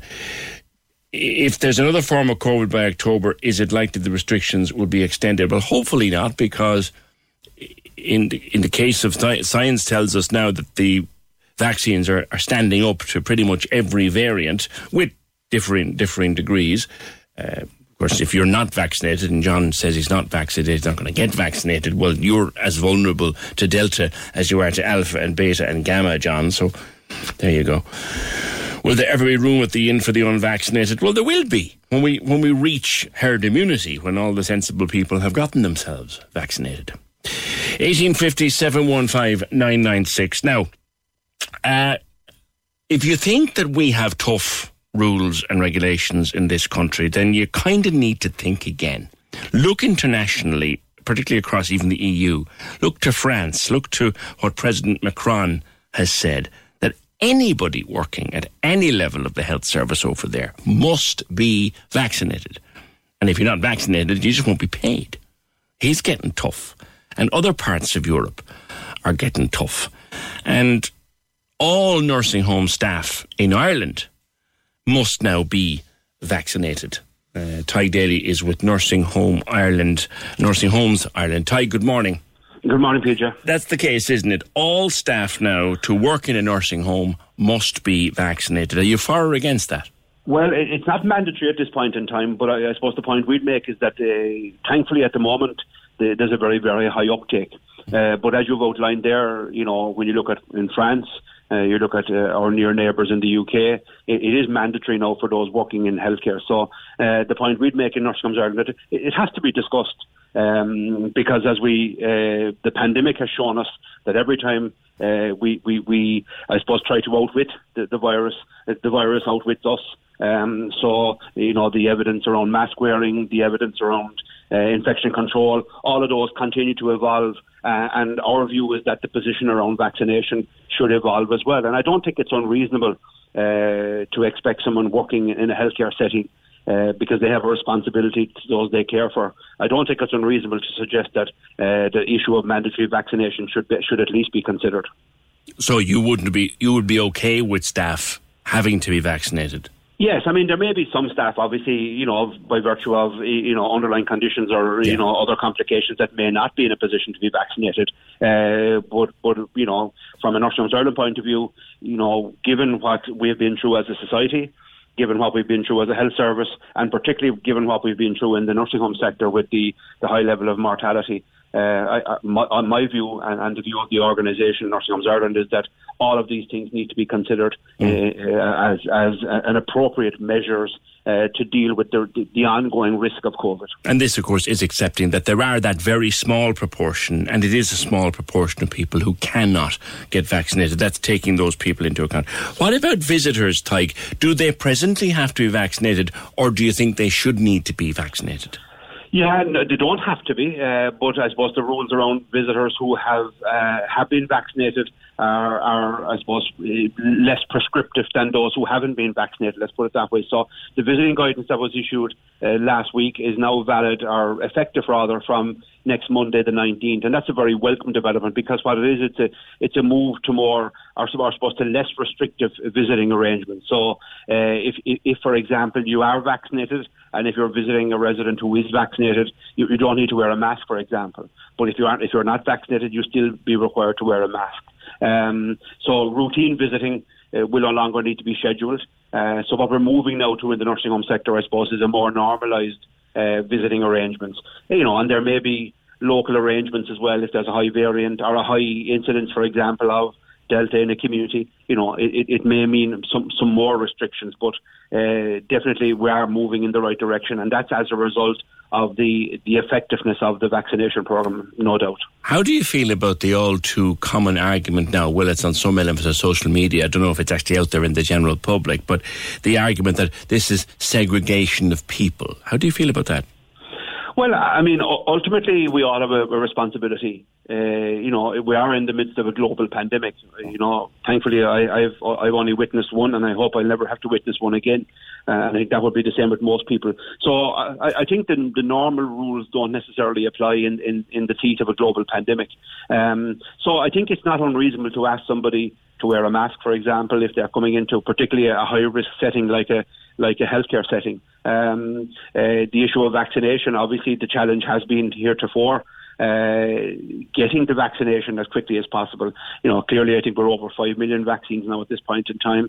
We're moving into a more normalised position. So things are definitely going in the right direction, but we still need to be vigilant, and we need to be super vigilant in our sector, in health generally, and in particular in nursing homes. Lastly, Tyke, when all this is over, and over we hope it will be, and soon, questions will have to be asked, won't they, about what went horribly wrong at the start when we had just a huge level of mortality in the nursing homes? Yeah, absolutely. PJ, it has been hugely traumatic for many families, and indeed for staff in nursing homes.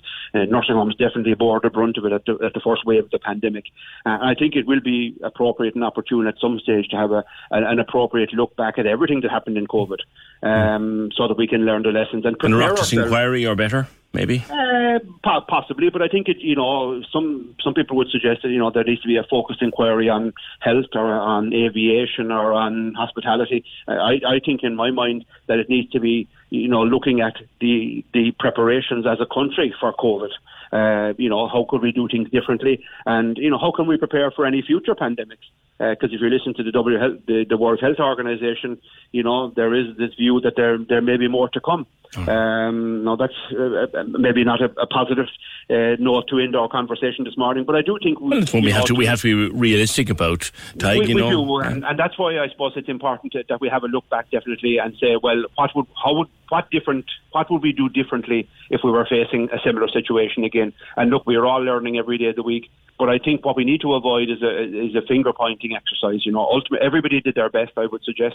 Everybody worked hard, whether it was in NPHET or whether it was in nursing homes or whether it was in society in general. But what we do need to do is obviously learn the lessons. All right. Thank you very much, as always, Tig Daly from Nursing Homes Ireland. 1850 715 996. Not mandatory just yet, but likely to be made mandatory that staff in nursing homes will have to be vaccinated, except for, but we got to accept it. We must accept there will always be that small cohort in society that cannot be vaccinated. This is where you get the whole herd immunity science. If enough of us that can be are, then science tells us it will protect those who can't be. 1850 715 996. Can we just talk? The Opinion Line on Cork's 96 FM. With Dairy Made Premium Spread, 100% natural and made in Cork using West Cork cream. Can we just talk? The Opinion Line with PJ Coogan. Call us now, 1850 715 996. On Cork's 96 FM. Yeah, always keeping me on me toes. The inimitable Fergal Barry reminds me herd immunity is not just about those who can't be vaccinated, and there's a few of those. It also helps those who, even though they are vaccinated, their immunity isn't as strong as the rest of us, because some people don't generate a strong immunity. And we've had John Campbell on about that, saying that more than once. Some people don't generate a very strong immunity. The rest of us do. So herd immunity protects them as well. Thank you for that, Fergal, as always. 1850 715 996. I also found that thing that Erin was telling us about before the 11 o'clock news. This is Erin from the Eating Disorder Centre in Cork. She was referring to a way that we can perhaps spot a loved one who isn't doing so well, and a loved one who may be teetering on the edge of an eating disorder, and the signs that we might look out for, because they are there. And I found it. It's on the beateatingdisorders.org.uk website, and it's lips. Are they obsessive about their food? Flips. Is their behaviour changing? Hips. Do they have distorted beliefs about their body size? Skips. Have they started exercising excessively? Nips. Do they disappear to the toilet after meals? And kips. Are they often very tired or struggling to concentrate? And if you're worried about someone, you can get in touch with, or talk to them, or encourage them to get in touch with their GP or whatever. But the website is beateatingdisorders.org.uk for more information. Thank you for that, Erin. Loads of stuff, loads of really good resources out there. Speaking of resources of a more musical nature, don't forget all our festival stars are back this year, back in your back garden with Cork's 96 FM's Back Garden Festival, streaming exclusively online on our app or on the website with Harvey Norman and JBL, your specialist in sound this summer. Open up the phone app, look down to the Back Garden Festival, and there it is, or else it's on 96fm.ie. Someone just tweeted, I can't believe people would ask a question this silly. Why does my vaccine pass say Republic of Ireland? Why? Because it's an EU pass. And the North of Ireland, did you miss the news? The North of Ireland isn't in the EU anymore. Sometimes I wonder why I bother getting up in the morning. 1850 715 996. Loads of people started businesses during lockdown. They did it out of boredom. They did it out of needing to, as the word became, I hate the word, but they did it as a need to pivot. They did it to see, could they actually do it?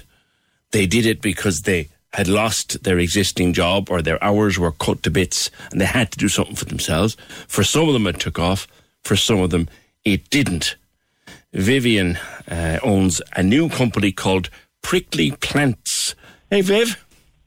Hi, PJ. How are things? Good. Tell me the story of Prickly Plants. You sell cactuses.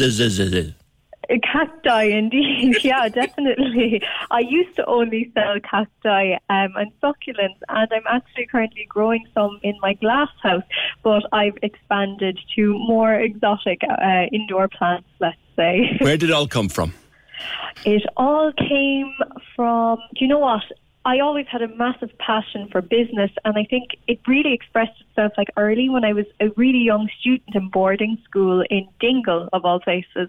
And this business inclination, you know, it followed me to college, it followed me everywhere. And then during lockdown, I began to recognise the nature, the plants in the garden, and I said, hey, these are actually kind of cool. And I began to recognise, you know, not everybody is so lucky to live on a farm, to be around this all the time, and I wanted to give that chance to others, and that's where the indoor plants came from. Then, funnily enough, I was up in IKEA and I said, these are kind of trendy, brought a few home, and that's where Prickly Plants really bloomed. Yeah. Like, what is the attraction of that particular kind, succulents as you call them, or cacti? Is it that, and this is just my own experience, they last forever and you don't need to do a whole lot with them? Exactly, they're extremely low maintenance. I water my guys only once every 2 weeks, so you're looking at watering them twice a month. You leave them on a windowsill, and I say this unofficially, but they thrive off neglect. They almost do, you know? Because I suppose if they're native to the desert, they're not exactly getting much love and tenderness out there, do you know? Yeah, exactly, and that's where they do the best. So you kind of need to forget about them. So really. You set the business. What I might do someday, because they are very popular and loads of people have them, I might come back to you someday and talk a little bit about actually minding them. But how did you set the business up? I set it up here just on my family's farm in North Cork, and I began trading just 10 months ago on Instagram, actually. I first began making my own kind of 100% Irish pots. I was crafting and colouring them using Irish eco-efficient cement and rainwater, actually, of all things.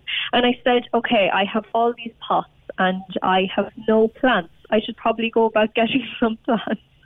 So I went ahead, did that, and fast forward 10 months to now, and as well as selling online, we've just opened our first shop or retail store in Waterfront Business Park in Little Island. Wow.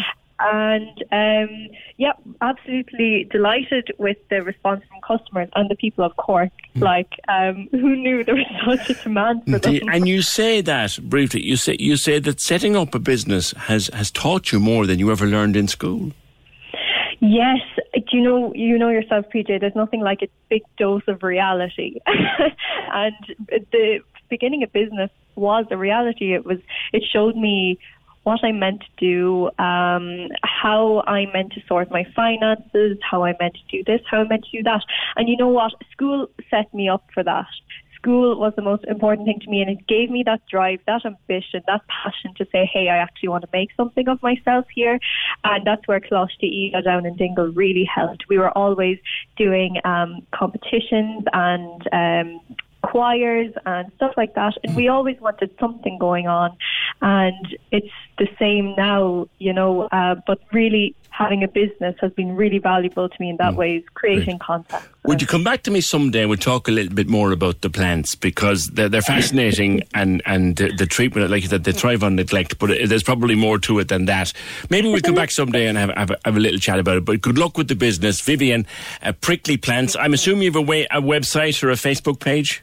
We do indeed. You can find us on Instagram and Facebook, Prickly Plants, and our shop is down in Little Island. Little Island. Good to talk to you. And we'll come back and have some fun with that someday, because they're everywhere you go, you'll see a cactus in the corner of a kitchen, little yolk inside in a pot, and they'll sit there forever, and just throw a sup of water into them now and again. They'll sit there forever smiling at you. Where I made 3 attempts this year to grow a flippin' sunflower, and I threw my hat at it in the end. Now, maybe the cat getting into the pot and having a wee didn't help, but at the same time.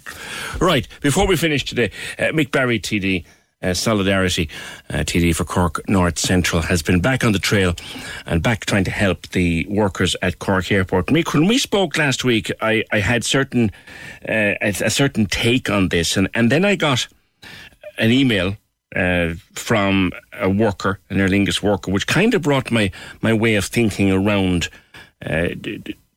closer to yours. They have lost so much, and all they're asking for is to be held on to officially on the books for another 10 weeks. Good morning. Good morning to you, PJ. And that's all they're asking for, be held on to for another 10 weeks while the airport closes. Correct. They have been kept on the books through, a year and a quarter of a global pandemic, and they're asking to be kept on for a further 10 weeks. While the runway repair work is being done.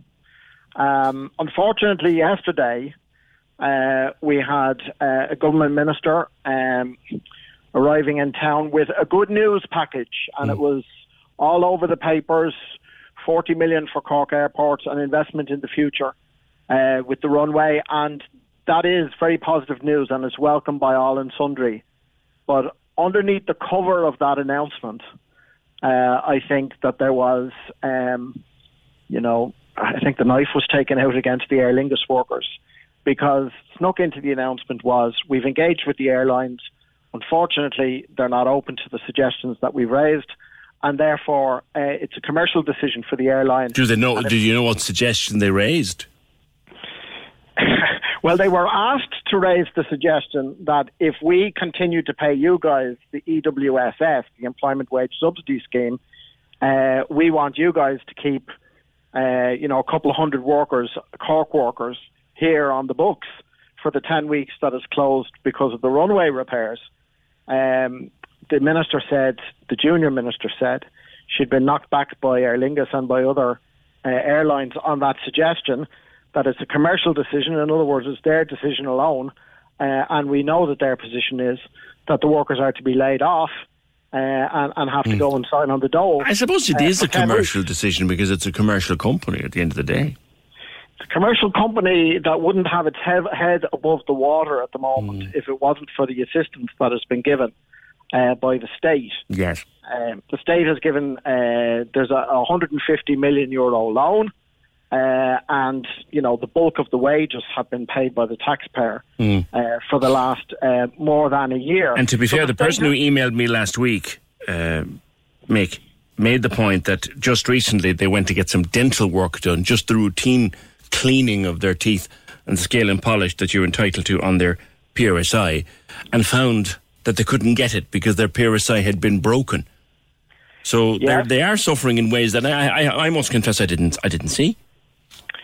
Yeah, that was a good letter, that. And it's not just dental, it's optical. The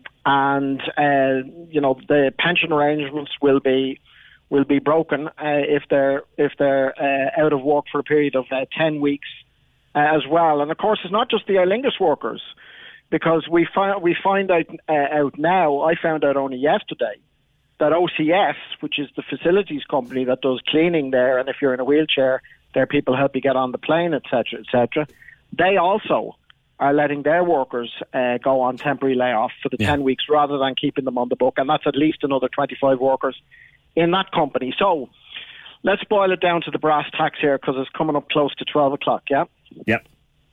Okay, there are 3 senior government ministers in the airport constituency, right?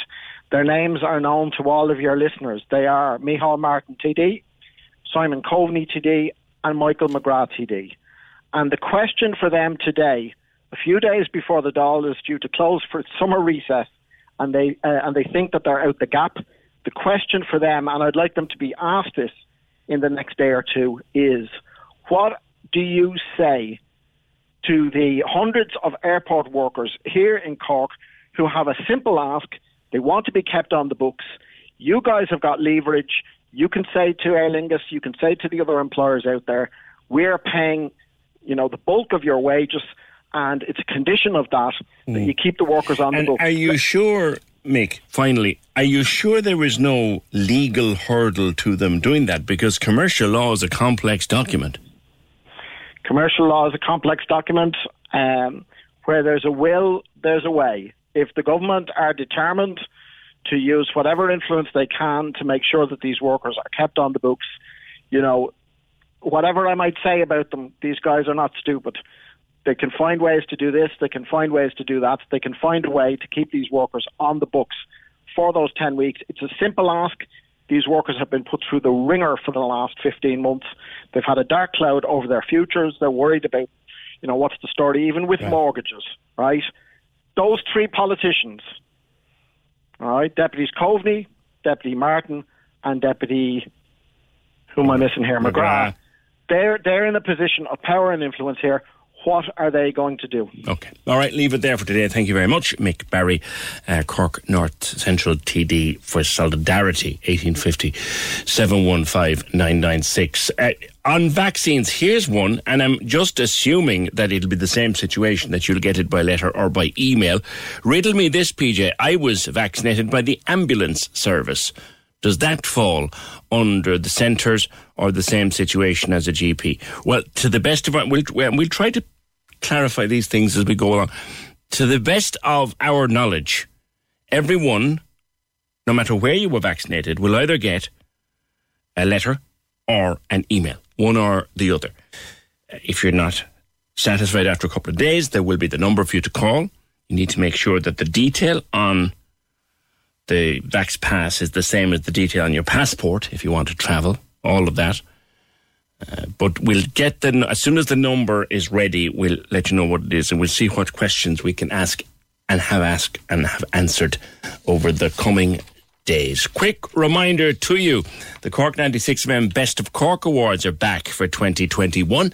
All the details this Friday, right here on Cork's 96 FM. That's it for today. The programme edited by Fergal Barry, produced and researched by Katie O'Keefe. And we see you tomorrow, just after 9. Can we just talk? The Opinion Line on Cork's 96 FM. With Dairy Made Premium Spread, 100% natural and made in Cork using West Cork cream.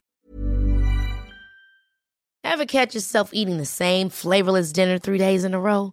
Dreaming of something better? Well, HelloFresh is your guilt-free dream come true, baby. It's me, Keke Palmer. Let's wake up those taste buds with hot, juicy pecan-crusted chicken or garlic butter shrimp scampi. Hello Fresh.